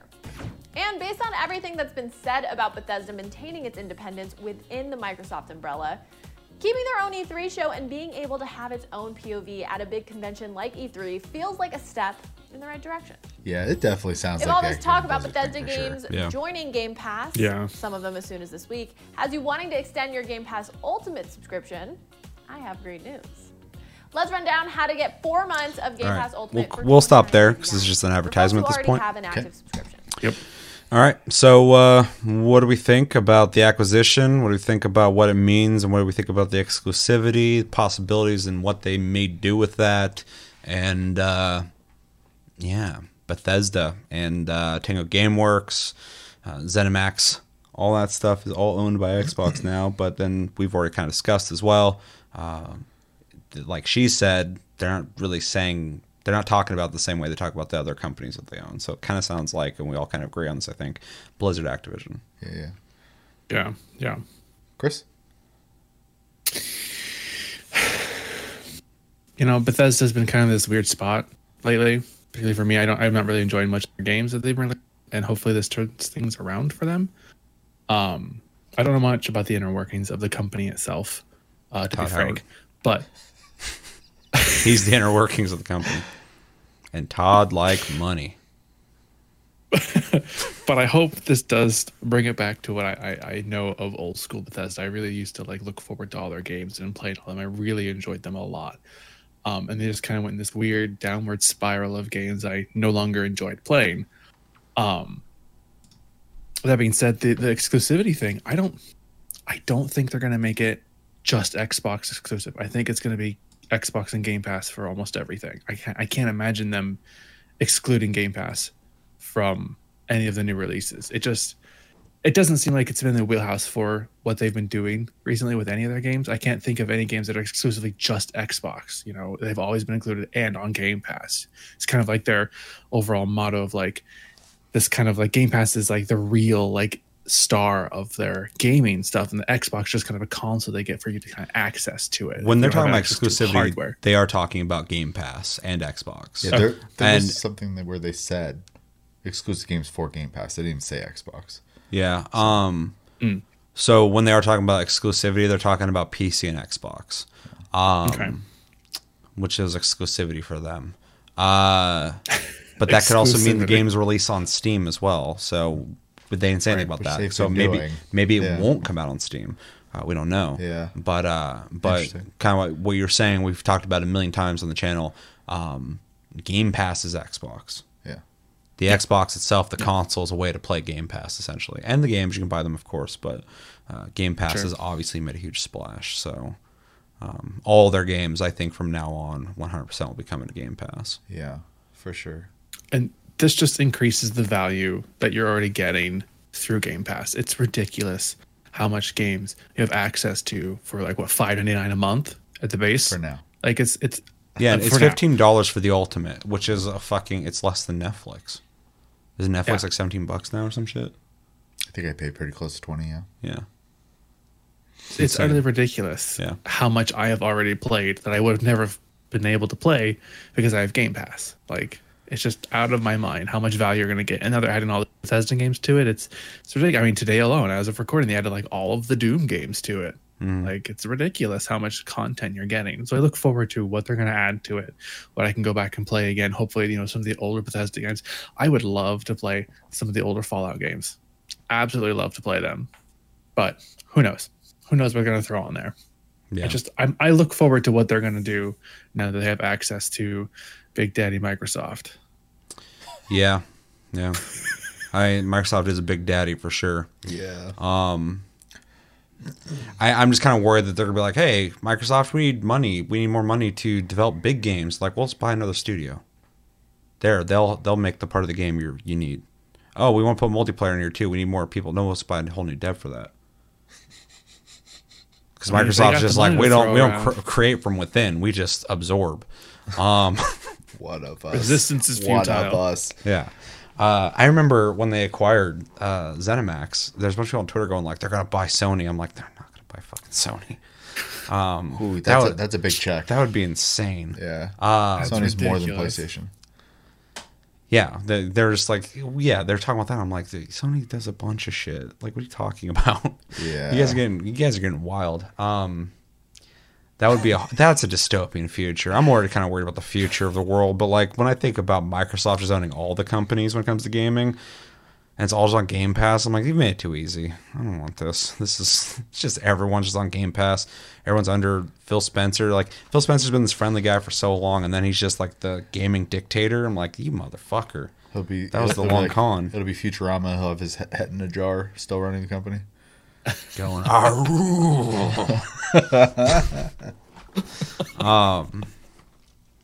yeah, thoughts? Honestly, not a whole lot. There's nothing surprising here to me. I guess just because, like, other than them confirming some exclusivity details, I mean, I already knew they were buying them. There was very little chance that they were going to get denied it. And your credit card came back. It's not good. Yeah, pretty much. Got denied. Oh wait, I got another one in my pocket. I got pass if you can get that little activate Windows thing off my screen. I'll use my debit card. I'll use the Microsoft debit card. Yeah. ZeniMax. It's also tough for me because I'm not a huge fan of most properties that they publish and create. So like, I don't have any like personal attachment to it in any way. So I can only really discuss it in the way that, like you were kind of saying, is Microsoft just kind of buys a bunch of stuff. And though it's smart for them, it is kind of disappointing that they don't like have this desire to make anything. So they've made a couple developers, but yeah, not much. Yeah, and it bums me out because like some of the best like PlayStation games are Sony companies. So yeah, I would love to see the same. So plus, a lot of the people who complain about like the console war stuff and get upset about like Sony having exclusives cheer on them buying these companies because it's like it just incentivizes the team thing. They're not worried about the ecosystem of gaming. They're worried about Xbox getting back at Sony, I guess. And I think it's just like, you know, make your own games like Sony does, and or you know, do your like non-exclusive thing like you've been doing. It's been working for you. Buy developers if you want, but I think that kind of sucks in some way. It's smart. Don't get me wrong. Anybody who's listening to me like about to say what I'm about to say, and you're like, wait, blah, blah, blah. It's very smart. I get it. Microsoft, if I had a bunch of fucking money, I was Microsoft, I'd be like, I'd buy all the companies too. Because now they're mine. I can do whatever the fuck I want with them. And I can make all this money shit. But this kind of sucks because those guys existed before. They developed fan bases under them already that expected those games to come out on everything. And now that's being changed, possibly. Might not be. Yeah, I agree with Sydney here. Me and her, for the first time ever in my whole life. It's been a long life. Agree on one thing. But it kind of sucks because all that does is kind of just like reshuffle the ecosystem of gaming in the sense that like you might have been a fan of Bethesda and now you need to be a fan of Bethesda over on Xbox. Yeah. Whereas if they made their own company, you're going into it going like, wow, it's a Xbox company, so they're going to do what they're going to do. Bethesda's existed for a long time. Their engine has existed since 1997, so like they've been around. Still using it. You're still using it. Hopefully not anymore. Hopefully Starfield and Elder Scrolls fucking 6 are on brand new engines. I don't even know what that last thing you said was. I don't That think didn't sound like Skyrim 2 at all. Yeah. Yeah, I don't know. I was just kind of going on a tangent. That's fine. I'm going to add to your tangent real quick, Yeah, too. go ahead. Why does Nintendo get a pass? They do the same shit. No one bitches at them. Well, because they're the fun-friendly family. Full company. of exclusives. Yeah. And they sold a shitload of Switches. And Yeah, continue to do How it. many copies of Animal Crossing? Over A 20 lot. million? And that's exclusive. Jeez, yeah. Anyways. So, but pretty much the complaint, I guess, and again, it's smart. I get it, 100%. Sure. It's an interesting way to combat exclusivity of developers. And Sony did buy Insomniac, right? It was Insomniac they bought? Yes. Yeah. Yeah, So they have now done it. They have, once, yes. essentially. Sure. But before that, Sony's been well known for having their own in-house developers, and Nintendo makes Nintendo games. Yes, and they those do. those exclusives work and shit. And Xbox 100% cannot have exclusives. I know a lot of people like the idea of them not having exclusives or have them. I'm for that 100%.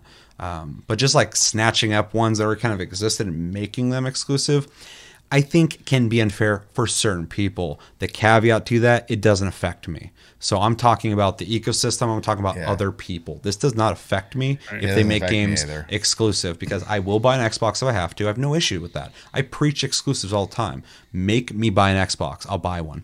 And I know it's not the case for everybody. I get that. But also, I have a PC. I say all their games are we're kind of sitting on the trifecta of like PC, Switch, PlayStation 5. Like we have them all. Yeah, They're all exactly. accessible. So like if they come out on PC, I'll play them there. So I'm not talking from my perspective. Whatever they do doesn't affect me. I'll play their games anyway. I'm going to play those Bethesda games where the fuck they're at. No big deal. But for a lot of people there who have, you know, for whatever reason are on one console and they possibly can get denied the legacy company Bethesda because Microsoft bought them, that would suck. And I honestly don't think Xbox is going to want to do that. It sounds like they're being really careful about it anyway. That's why they keep talking vague. Yeah. People keep like saying these definite things. I'm like, dude, they're being vague about this. Yeah, well, because they're feeling last it out. time Microsoft came out and said we're doing this thing, it got thrown back in their face. In like 1 minute, everybody's like, no. And they're like, okay, we're sorry. We're sorry. We're reversing it. And on top of that, you can play fucking free to play games without Xbox Live now. I'm sorry. Here's a piece of candy. You guys always wanted that. Now we're giving it to you. Just don't complain again. We're the good guys. Xbox good guys. We give you all the games for like $2. You know, you guys love us. We want you to love us. I promise we'll never do this again. So yeah, I can't imagine them going It's good like, marketing. it's good marketing. You can't deny that it's really good marketing to be really appealing to your audience. Sure. Like being able to have access to everything, even though you bought this company, being able to brand out to reaching through every console. That's just good business. Yeah, You able for to sell your shit on everybody. Yeah. And even though I'm kind of like making a joke towards them, like when I saw them reverse that, I'm like, good for them. I'm glad that they listened. Yeah. It was real quick. It was a real fast response. It's like they released it and like wondered what they're going to say. And as soon as they did, they're like, okay. And if it was Sony would be like, we'll look into it. And then never talk about it again. Ever. And then 3 years later, they'd be like, here it is, but half broken. Yeah. That's what you deserve. Buy our amazing exclusives. We can make fun of both. Yeah, exactly. I just like video games. I don't care about the team stuff. But yeah, it will be very interesting to see what they do with ZeniMax games in general when it comes to exclusivity. Now, my theory that makes sense to me, given Phil Spencer being the chill, cool dude that might be a secret dictator, and Xbox's philosophy on play these games anywhere. We just want you in our ecosystem, and trying to fucking like a virus get Game Pass into everything. They're very sneaky. They're playing the long con. And also making sure games are super accessible for people by making you pay $5 to $15 for games. There's nothing in all of that tells me that Microsoft is going to lock games away from other people. And if they do, I think it's only going to be new IPs. Yeah. This is my theory. I could be 100% wrong, and it's fine because it doesn't affect me. But I feel like Elder Scrolls will come out on everything. It might be a timed exclusive, but I think it's going to come out on everything because that's the responsible thing to do. If I was them, I'd be like, no, fuck you, buy an Xbox for this. But that's not their philosophy. That's not how they've been. So it'd be very out of character for them to do that. Phil Spencer's too stoned to talk like that. So yeah, and the guy from Respawn, they both probably just get real high all the time and just go like, video games are fun, huh? And like, play, yeah, man. Just play them, man. They're really fun. And so I think Elder Scrolls will either come out on everything at once or timed exclusive on Xbox and Game Pass. Starfield, there's no fan base for that because it's a new IP. There's a fan base for Bethesda, but Starfield doesn't exist prior to Starfield. So once that comes out, they can go Starfield. They can even say so. They can even fluff it up and be like, Starfield plays the best on Xbox Series X. Anyways. Yeah, of course they are. But they can really try and fluff up and be like, it only plays on Xbox Series X. This is the best place to play it, and that's why it's only coming out on this and Game Pass. And that would make sense. That would make sense for them to do that. And I feel like it's more responsible in that sense because there's no prior commitment to any fan base. Yeah. But like Fallout and Elder Scrolls, it makes complete sense for me, or to me, to release those at the same time or time exclusive at the very least. Like Tomb Raider, a fucking year time exclusive, which I think is horseshit. But yeah, that was a bad one. But they've done it. I can see that happening. But their new IPs, I don't see them having to do that at all. And they don't have to do anything. They can lock them all. They can release them all to everything. I think that'd be best for everybody. But I defend Sony's exclusives, so I will defend Xbox's ability to make exclusives as well. I just think there's a balance, and that vague wordplay they're doing when they're talking about this tells me that they're still thinking about it. They're still strategizing about it. Otherwise, I think they would come out and say, Bethesda games play best on Xbox. They're going to stay on Xbox. And I'll go, okay, we got a definitive answer there. But when they say some games, they're putting their feelers out there for sure. Yeah, 100%. And they could change too. But it's Xbox. They go, they're all only on Xbox, and people are going to go, we hate you, blah blah blah blah. Like, okay. We're joking. It's coming on everything. That was April Fool's. You can have Skyrim in space now. Be good, kids. People are gonna be like, April Fool's in December. Yeah. It's early April Fool's. So yeah, that's where I'm thinking it's going to be. I think some of the games, I think the ones that already have the fan bases will not be fully exclusive. I think that'd be the best route to go. There's still a way to make that exclusive by doing the time exclusive thing, even though I don't like those. Either make it exclusive or don't. I hate that time exclusive shit. Or lock them all in, but I don't think they're going to do that because they haven't done anything like that prior. So it'd be way out of left field for them to do something like that. So we'll see. I would bet on that, something similar to that happening. Honestly, I feel pretty confident saying that. But again, I could be completely wrong, and I'm okay with that because again, it doesn't affect me. You can have Fallout 76. Yeah, if that's exclusive, keep it. But like Tango Gameworks, you guys have made Evil Within 1 and 2. Love those games. They're making Ghostwire Tokyo, whatever the hell it's called. Yeah. Very excited for that. I don't feel like that's going to be exclusive either, just because it's been advertised before the acquisition. Well, they also said anything that has prior, whatever the plans are for anything that was already in development is being honored, period. Yeah. So, which again, if anything, Phil Spencer and Xbox seem to be reasonable. I never hear them do something and go like, what the fuck? I just go, what the you're charging that amount? You could charge way more for this. oh, they will. Oh, eventually, yeah. It's going to go up for sure. Hooked first. Yeah.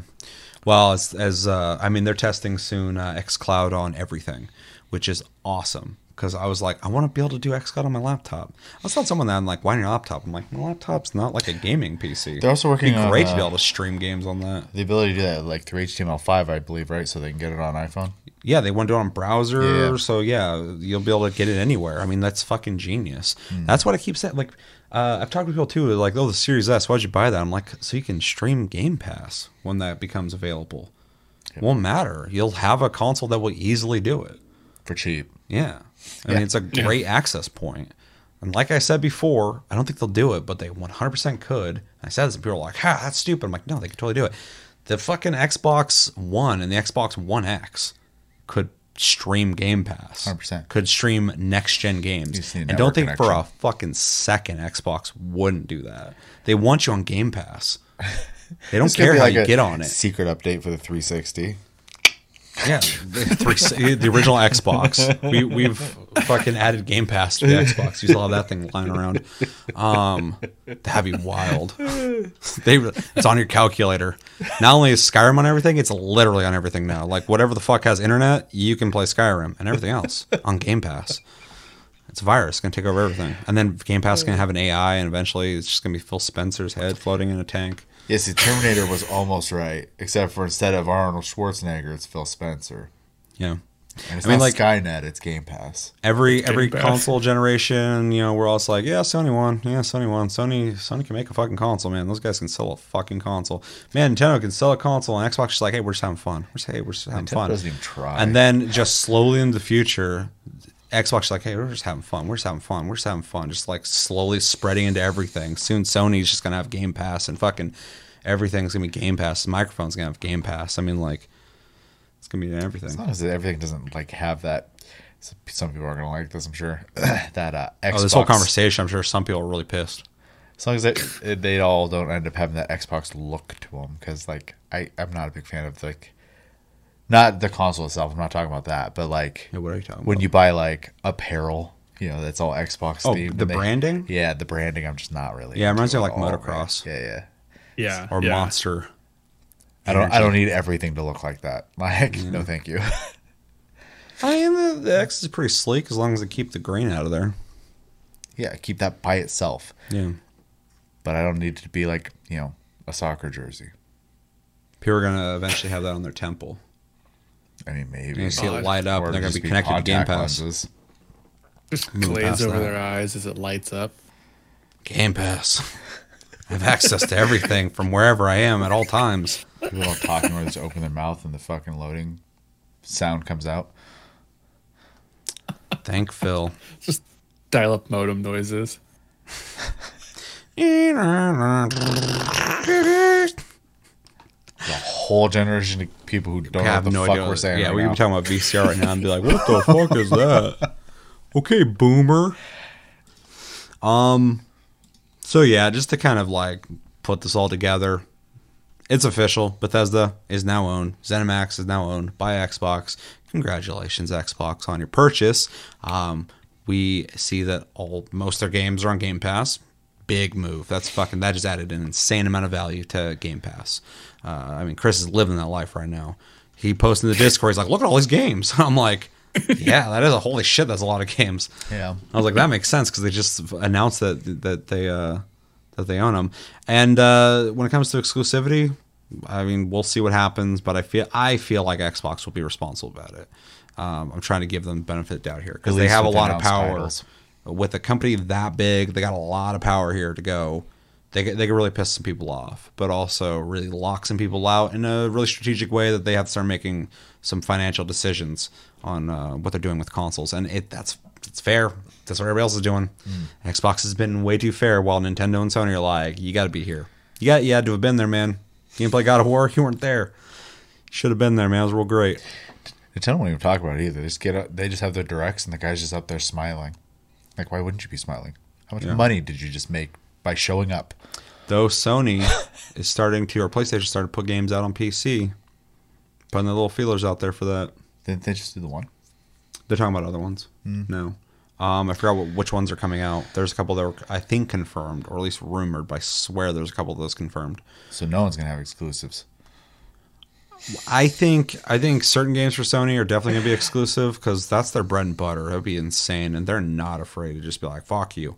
That's the Sony motto. It's just fuck you, buy it. And people are like, it's really good, I'll buy it. Okay, but stop insulting me. And they're like, no. And they're like, okay, fine, I'll just buy it.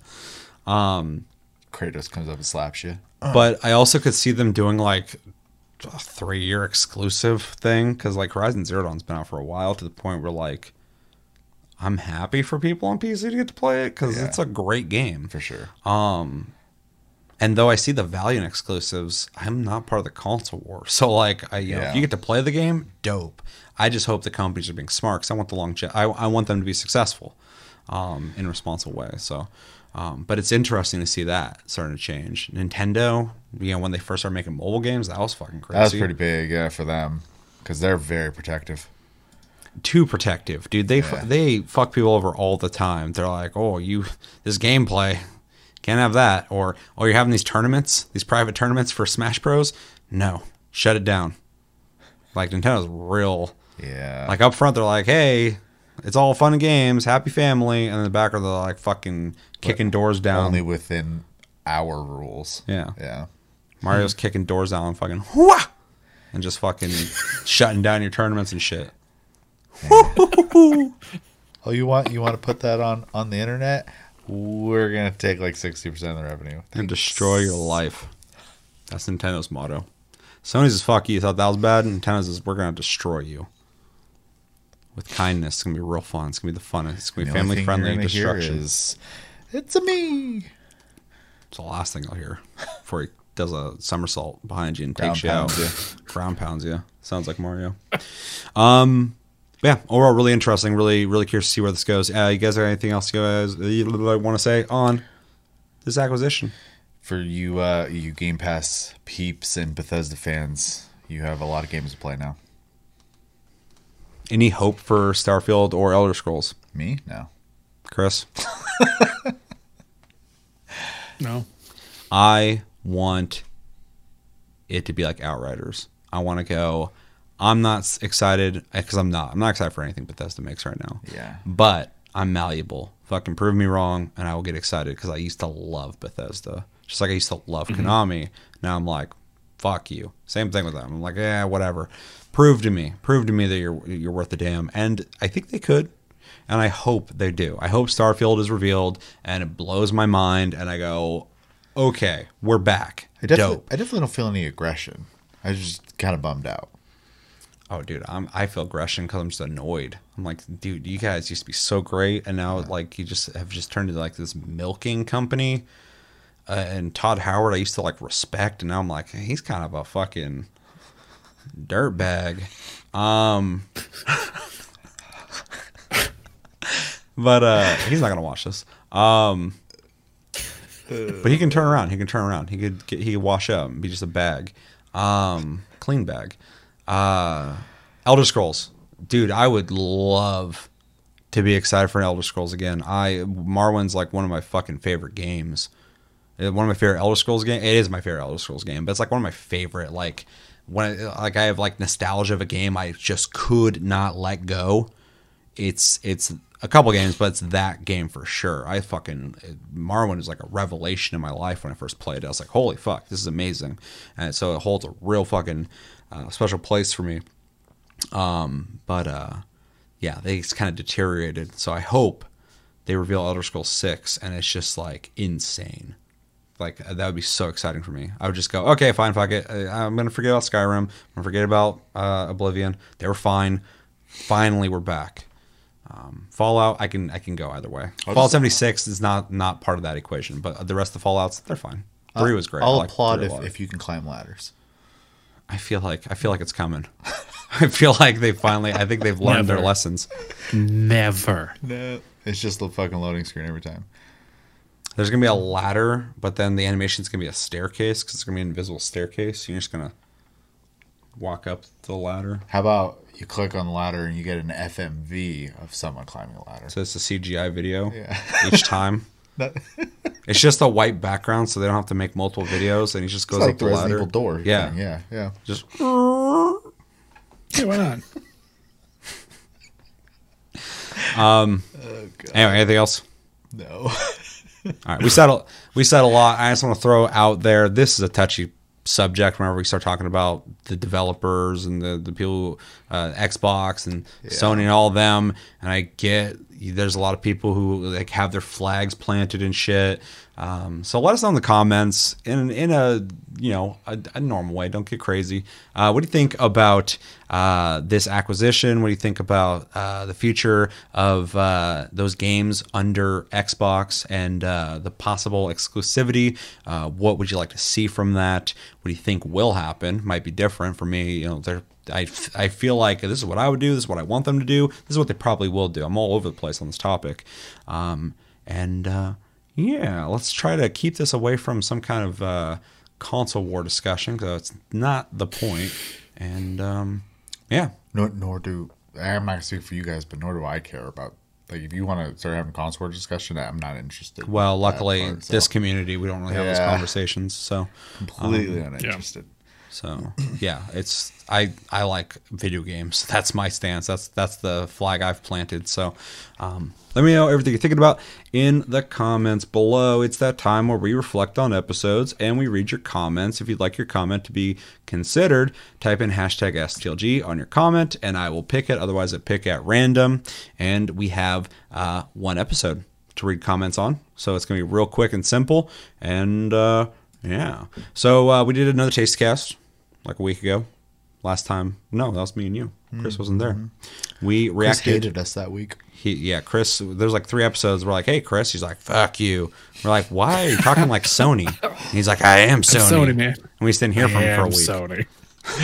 Sony. Now this week he's like, I'm Xbox. And it's all fun. It's all games. I'm just gonna buy a couple companies. I'm just splurging money right now. It's no big deal. I'm chill. So anyway, we reacted to the Elden Ring leaks. Didn't get in trouble, so that's great. And talked about Outriders. My very ignorant. I've only gotten past the first cinematic opinions on that, and the Alien game. So make sure to go back and check that episode out if you're curious about any of that. Chris, did you see the Elden Ring leaks? No, I'm looking at it right now though.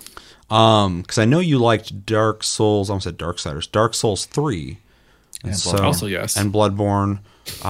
So do you have any excitement for Elden Ring? Are you looking forward to it? Anything you're looking forward of it possibly maybe doing? It's going to be an open world Dark Souls game essentially. So I'm always excited for any kind of Dark Souls game, and this is supposed to be heavier on the fantasy style. So I really like that appeal, that aesthetic to it. Yeah, the wizard looks like a wizard. wizard. They do. So.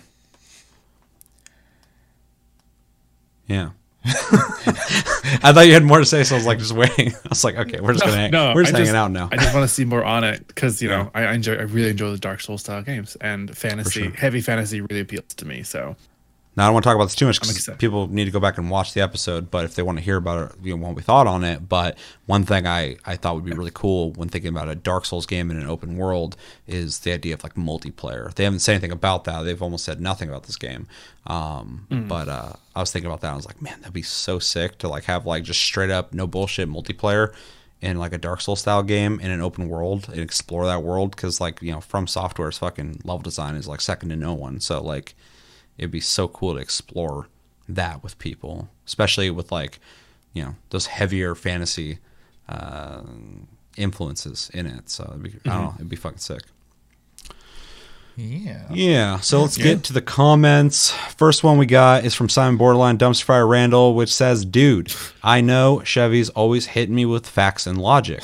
I should get into the habit of taking notes when he chimes in on my comments. I kind of get caught up in these labyrinths of thought, and I start overthinking, and I start sweating and stressing on stuff, and then Chevy just blows all my doubts away with a few words of wisdom. I remember him telling me I'm allowed to be a gamer girl, even if I don't like Ratchet and Clank, and that I be a winner if I just be me. Kind of changed my outlook on things. You can apply a lot of what he says to in real life stuff as well."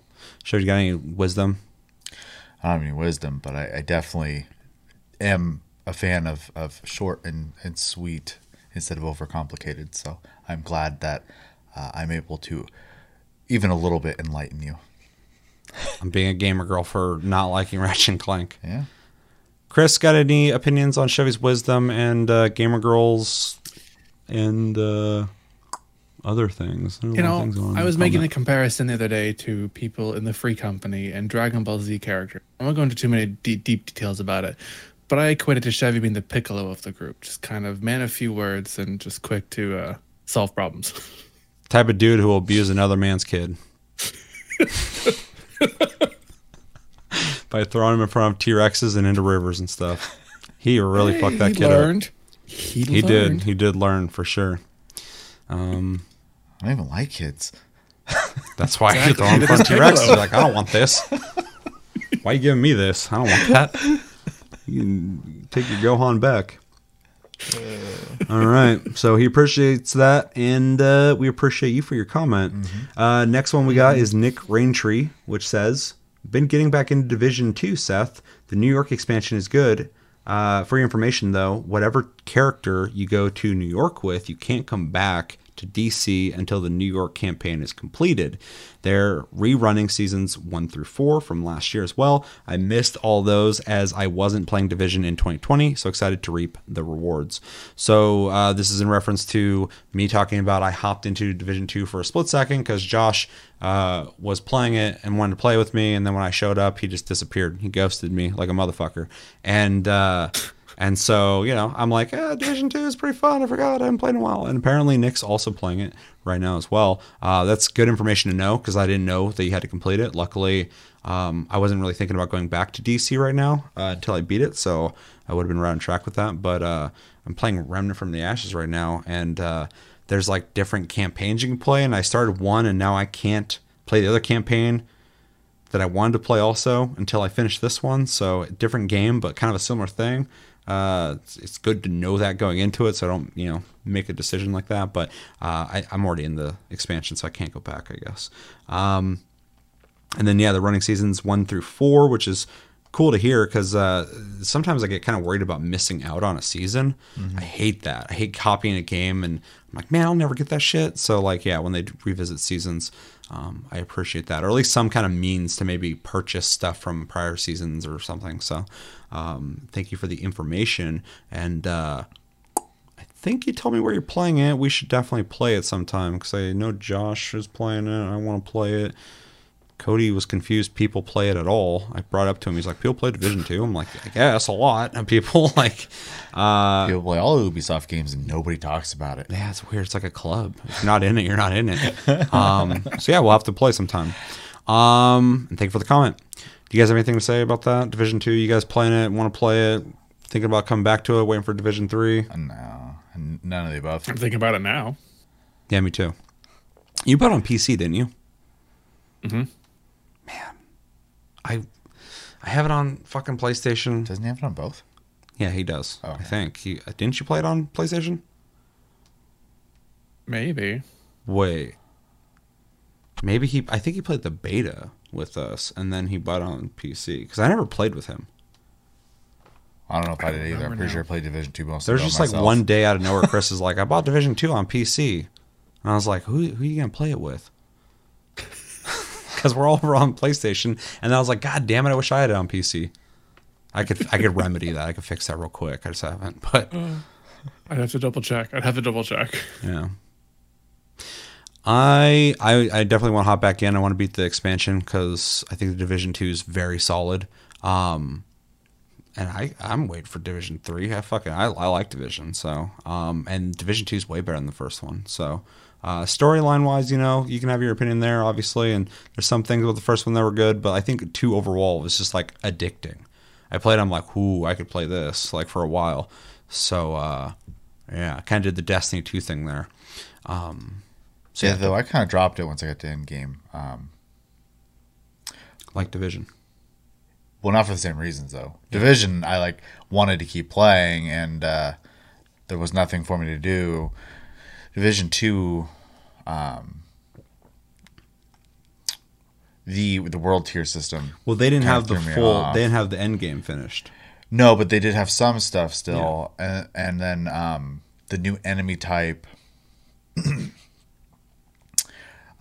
Until you get better gear was kind of annoying at first, and I was just like, do I really like? 'Cause I feel like I'm just starting over. Do I really want to do this again? So I don't know. I felt kind of like I was starting over, even though I'd put all that time. Yeah, in. I just feel like it would have been different if their full end game that they were advertising since the game released was all out at once, because like they had like the raid and stuff that took a while to come out. Yeah, they had like new classes and all sorts of shit. So yeah, I was also playing the end game and kind of going through the stuff, and I was enjoying it, but I was like, I'll come back when they've like released all the content. I haven't come back yet, so yeah. Okay, and then the last comment we got is also from Simon Borderland Dumpster Fire Randall, which says, it's in multiple parts, we'll just go one at a time. Elden Ring has big old potential, man. From Software does one thing I bloody don't see many games do, and very few open world games of a similar type do, aka rewarding exploration. Let that be a secret area with an optional boss, an item that'll change your playstyle for the rest of the game, etc. Actual meaningful rewards. Games tend to dilute when the studio makes a sudden jump from linear to semi-open games to open worlds. From Software has been taking it slow, though they have a working formula crafted through the 3 Souls games and Bloodborne and Sekiro, and you can see that while they have been planning to open their games up, they're not taking hippo bites, which is great for slowly learning how to spread out the content. I'm sure a bunch of people are like, ha, I know what that is. Spread out the content that makes their games fun over larger and larger areas, whereas they started going full-scale open world out of nowhere. They could end up with a ton of filler content and quantity over quality when trying to vomit the game world full of features and items that would be there for the sake of being there, which even the big open world studios fall victim to. Feature bloat isn't good game design. It's inconsistent flexing on work hours and budget. I feel like you're just calling out Ubisoft. I agree. I think it's funny because certain games I'm like, I could explore, but is there a point? I'll explore and see if there's stuff. Sometimes there's stuff cool, and then I'll play a game and I'm like, I wonder if explorations really matters in this game, and I'll find stuff every once in a while. I'm like, okay, they actually reward you. That's cool. I'm thinking about this almost every game I ever play. I never think about it in From Software games. I just look in every nook and cranny. I'm not even thinking about it in the sense of like, wow, they reward exploration. It's so well rewarded that it's never even a thought in my fucking mind. I'm just like, what's over here? And there's always something there. It always leads to something. There's always something in every direction. If they allow, it's all so designed that if they allow you to go there, there's a reason. To the point where like you can look at a cliffside, and if I play any From Software game, I'm like, is there something down the cliff? Or are there people leaving notes going like, yeah, jump, find out. I don't know if it's real or not, because sometimes there is shit down there, and sometimes people are assholes, and they're like, yeah, do it. Just jump off. Yeah, note system's real tricky. Yeah, and so From Software is so exact and precise on their design when it comes to everything, really. I think that's one of the reasons why people really love their games in general, is everything's so exactly how they wanted it. Nothing feels like... I'm going to bring up Remnant from the Ashes real quick. It's procedurally generated, the maps, and you can kind of feel that. It's neat because it's random every time you reload your campaign, but the world feels less designed. It feels like they, like early Warframe, where it's just like this room again, and that's fine. I like the gameplay. From Software is the exact opposite of that. Everything is just handcrafted. You're not going here for no reason ever. There's like everything is planned, and yeah. So when it comes to exploration being rewarded, there are no accidents. There's plenty of accidents. You run against a wall and the camera goes up your ass, and then the boss kills you, or you run off a cliff. Those are accidents. But when it comes to exploring, they're very good at what they do, and so putting that in open world is really exciting for me because they haven't done it yet, and so. I don't know how they're going to handle it, but I've only seen what they've done before, and it's been immaculate. So, not trying to really overhype From Software. I'm sorry, Ubisoft. But there really is no example of them being bad at it. So, yeah, I mean, I agree. And yeah, map bloat and all that stuff, I agree. It depends on the game, but some games really kind of like it's just bad design. So, yeah. Thoughts? Anything you guys want to add to that? I mean, I generally prefer linear experiences over open world experiences, and I do feel part of that is because you're being presented things that were designed for you to see and stuff like that, versus in an open world, a lot of times they are just filling space. So, and I am inclined to, in both situations, kind of get lost and look at everything. So, I think FromSoft is definitely very conscious of their design process, as I think anyone who's even played one of the games would undoubtedly agree with. And I can't see them not taking that philosophy into open world. So, yeah. Though I very unlikely will even like pick up the game, I am excited to see what they do with open world, because I have nothing but respect and admiration for From Software and their game design. So, yeah, you guys pretty much nailed it. FromSoft is so well thought out in all of their game design. I don't even feel like I'm not playing an open world game sometimes. Like playing Dark Souls 3 is when I've played the most of their games, and everything has a purpose for being there, and nothing feels like you're just kind of stuck. There's always somewhere unique to go. I mean, the first time I beat the game, I went back and played through it again. I found entirely different paths I had no idea was even there, with whole new bosses and stuff like that. These worlds are so well designed and so full of content that I think an open world was just the next step for them. And that I really think they're gonna excel at this. They are really good at laying out maps to be really interconnected, not even just like design wise, but like story and flow wise. They all interconnect with each other, and just this immense amount of details. Just even like objects on the ground are connected to the storyline that you would have no idea unless you really paid attention to it. So the attention to detail, I think, is their strong suit. I don't think it's going to fall short on open world content for them. A lot of games, they can feel very bloated of weird content in open world games, but I don't think From Software is going to have a problem with this at all. Yeah, I'm really curious to see how they implement what they're kind of famous for, but their environmental lore telling, storytelling. You find out a lot about the world by finding things and reading things, stuff like that, and kind of taking hints. And that could definitely be really interesting in an open world situation. But also, I said this on the episode, but they already are able to put in like side bosses that you don't have to fight into their games. They're essentially just like a hallway that leads to other hallways that lead to other hallways that give you the illusion that you're heading somewhere. You see on the distance a place you're going to, and eventually you're there. So they're already kind of like giving this illusion you're on a journey anyway.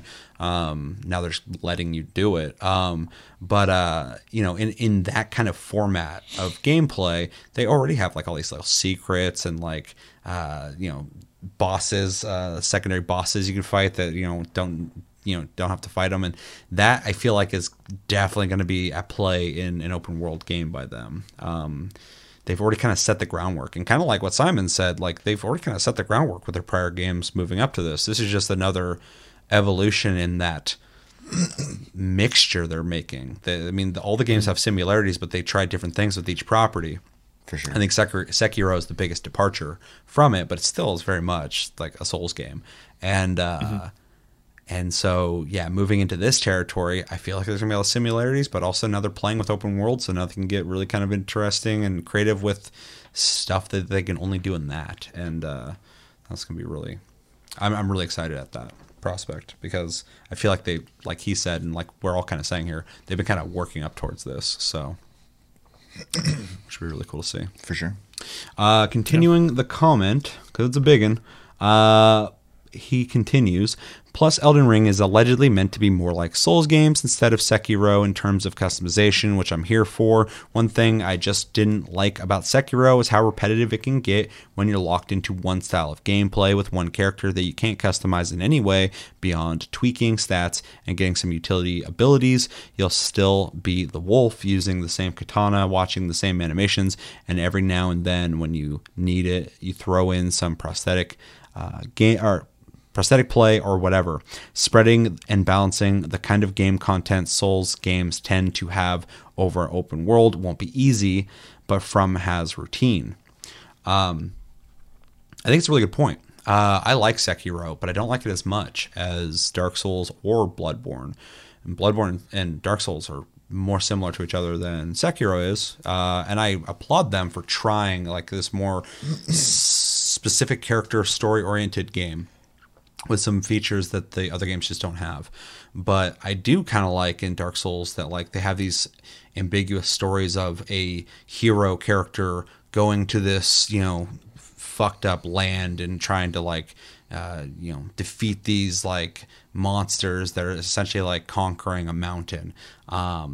There's something cool about having this play style, and then I can also play a barbarian, I can play a caster, and I can have these different adventures through this challenging environment, whereas in Sekiro, it can get repetitive because you're just the wolf. You have those moves, you get new moves with him, but it's always him, it's his story. And so kind of going back to that formula, I think, is what people want. Yeah. People loved Sekiro. It won Game of the Year, apparently. It's a great game. I'm not trying to talk shit, but that really, I don't believe that. But then we found out also that's like 10% of the vote. 10% of the vote is people. So that was the committee that picked that. And that makes sense now because I was like, no fucking way. People love that game, but there's so much more hype about the other games. It was insane. But anyway,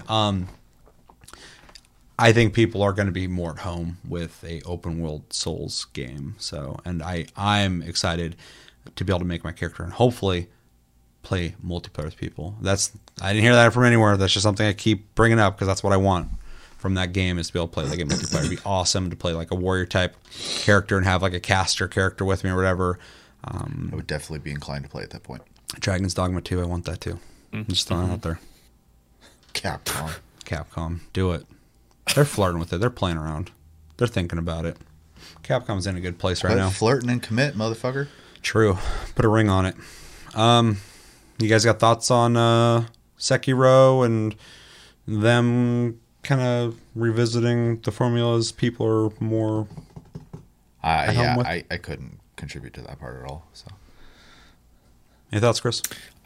I really like the Dark Souls and Bloodborne formula of character creation. It just lends. I mean, like you said, it's nice that the Sekiro they went something different. They try to make a character story, you know, a game based around a specific character in their story. But for me, FromSoft games are at their core those games you make your own character and you customize them to your play style. It gives so much more replayability to the games. Whereas like Sekiro, I've never played Sekiro, but from what I understand, it's just like they said, you're the same guy, you have the same set of moves, it's the same weapon. It's just you're just speedrunning at that point, trying to get better at progressing the same content faster and faster and faster and faster. Whereas like I replay Dark Souls so much because I can make new characters every time. It feels fresh every time because it's a new style of how I can play it, and challenges are different depending on what my builds are. So I really hope that they have that style of character development. Yeah, and definitely seems like they are. So really excited for that. I also, way off topic, I just saw that I'm wearing a PlayStation shirt and I critiqued Xbox for like 30 minutes. So I'm fucked. People are going to get pissed. The whole time they were watching and they're like, this motherfucker, this PlayStation. Just seen red. This Sony pony's fucking talking about Xbox like he knows Xbox. Well, while we're talking about Sony and Souls games, Sony, where's the fucking blank check for Bloodborne 2? You have any idea how many people would buy, well, if they can get their hands on one, PS5s for that? So... True. Wait, what Chevy's saying is Sony should buy From Software. I'm not saying that. Do it, I dare you. But I think it'd be a good I fit. do think they need to pay for Bloodborne 2. Bloodborne 2 is gonna be an event. I love Bloodborne. Apparently everybody does. A lot of people like that. Anytime it gets mentioned online, I just see Before Sekiro came out, they released a picture of like a bloody chain, and people are like, Bloodborne 2. I'm like, it's just it's a chain. Like, they want it, dude. Bloodborne. I just can't believe like the hints are so like they're not even hints. They're just blatantly people being like, "Give me this game," and both companies are like, no. People 24/7, 360 days of the year are just screaming fucking Bloodborne. I believe it. And From Software's going, what should we make next? Is there a game you guys want? People are like, woo. And then I'm in that crowd going, Armored Core. Don't listen to these guys. I want Bloodborne 2. Make it. Twitter Fucking recently Armored say Core. that too, actually. Dude, there's every once in a while, like there'll be like a little pop up of a bunch of people going like, hey, can we get Armored Core? People are like, Bloodborne 2. I'm like, stop. They're gonna make that 100%. Let's just get the Armored Core thing happening. God, that'd be amazing too. Yeah. Imagine a modern day one of those. And dude, it's been so long, and the last one was the worst one they made. That's like all of them are great, and then the last one they made was like okay, and then we just haven't gotten one. It's like what the fuck, dude? Well, especially with everything they've learned since then too, like in game design. Man, Well, there's all these people too going like it should be like fucking Dark Souls. I'm like no. oh no, No, Armored Core is dude. They already had a game that nobody's made, and it was fantastic. Anyone who plays those games loved those games. Make Armored Core. Don't make it into a Dark Souls game. Just make Armored Core. I want to be able to customize my fucking mech, fight other mechs, do random missions that I get to pick, have a story play out. I want a fucking machine gun and a sword, and I want to bounce around. have a 100 level arena mode where you try to fight your way through the ranks. Yeah, that would be amazing. Where's the mech games at? Armored Core Muso. Yeah, There's that one that was on Switch and is on PC now. Damon Machina? yeah. I can't remember the name of it.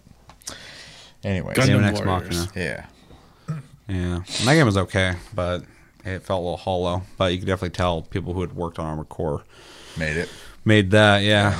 I get worried that From Software is doing the Epic thing when it comes to like Fortnite. Let's axe all of our projects that aren't making this kind of money. Yeah. And just going like, look, people really love Dark Souls and Bloodborne. We need to play around in these parameters and these parameters alone. Fuck Armored Core, and that would be devastating to me. But Except I for feel they like could that's what's going on. literally just go like From Soft is making a game and people are gonna be like, okay.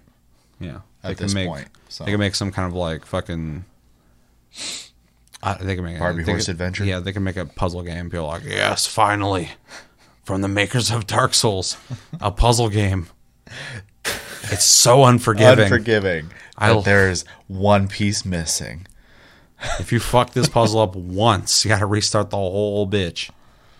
Puzzles backwards. You got to put the right piece in the right spot. If you put one piece wrong, the whole thing just scatters. Yeah, when it scatters, it fucking.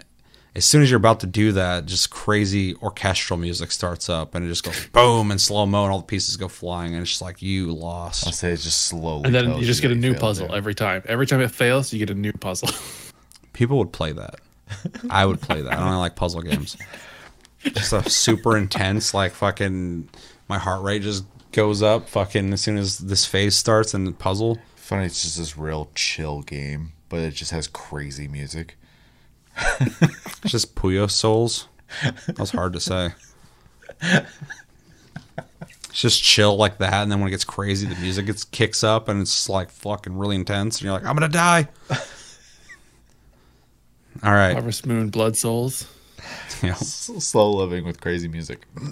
I think we've added a bit to the response to your comment. Yes. So thank you for the comment, Simon. Thank you for the comment, Nick. Thank you, both of you, for commenting this week. Thanks, guys. And yeah, so if you guys want your comments read, hashtag AskTLG on the comment. Otherwise, I'll pick a random.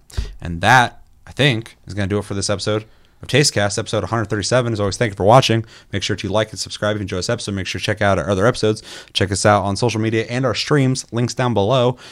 Check out our Discord link down below. You can talk to us anytime, all the time. We're on iTunes, Spotify, and other podcast platforms if you prefer to listen to us. If we have a Patreon, if you'd like to support the channel, further than liking, commenting, sharing this video, and subscribing if you're brand new. And yeah, my name's Seth. I'm Chevy. I'm Chris. Until next episode, we are out of focus. Hopefully, go back and focus by the next episode. A couple times this episode. Yeah, I think it's because I got the camera aiming towards you, and it always doesn't like your face because you got a lot of gear on your face. I got lots of stuff happening. But now here. I also have gear on my face, and I have a beard, so I think the camera's just like, I think humans are in front of me. Could be. What am I looking at? These are either bushes with eyes, or they're fucking humans that don't look like humans. I'm trying, I promise. Yeah, until the next episode, have a good one, guys, and take it easy.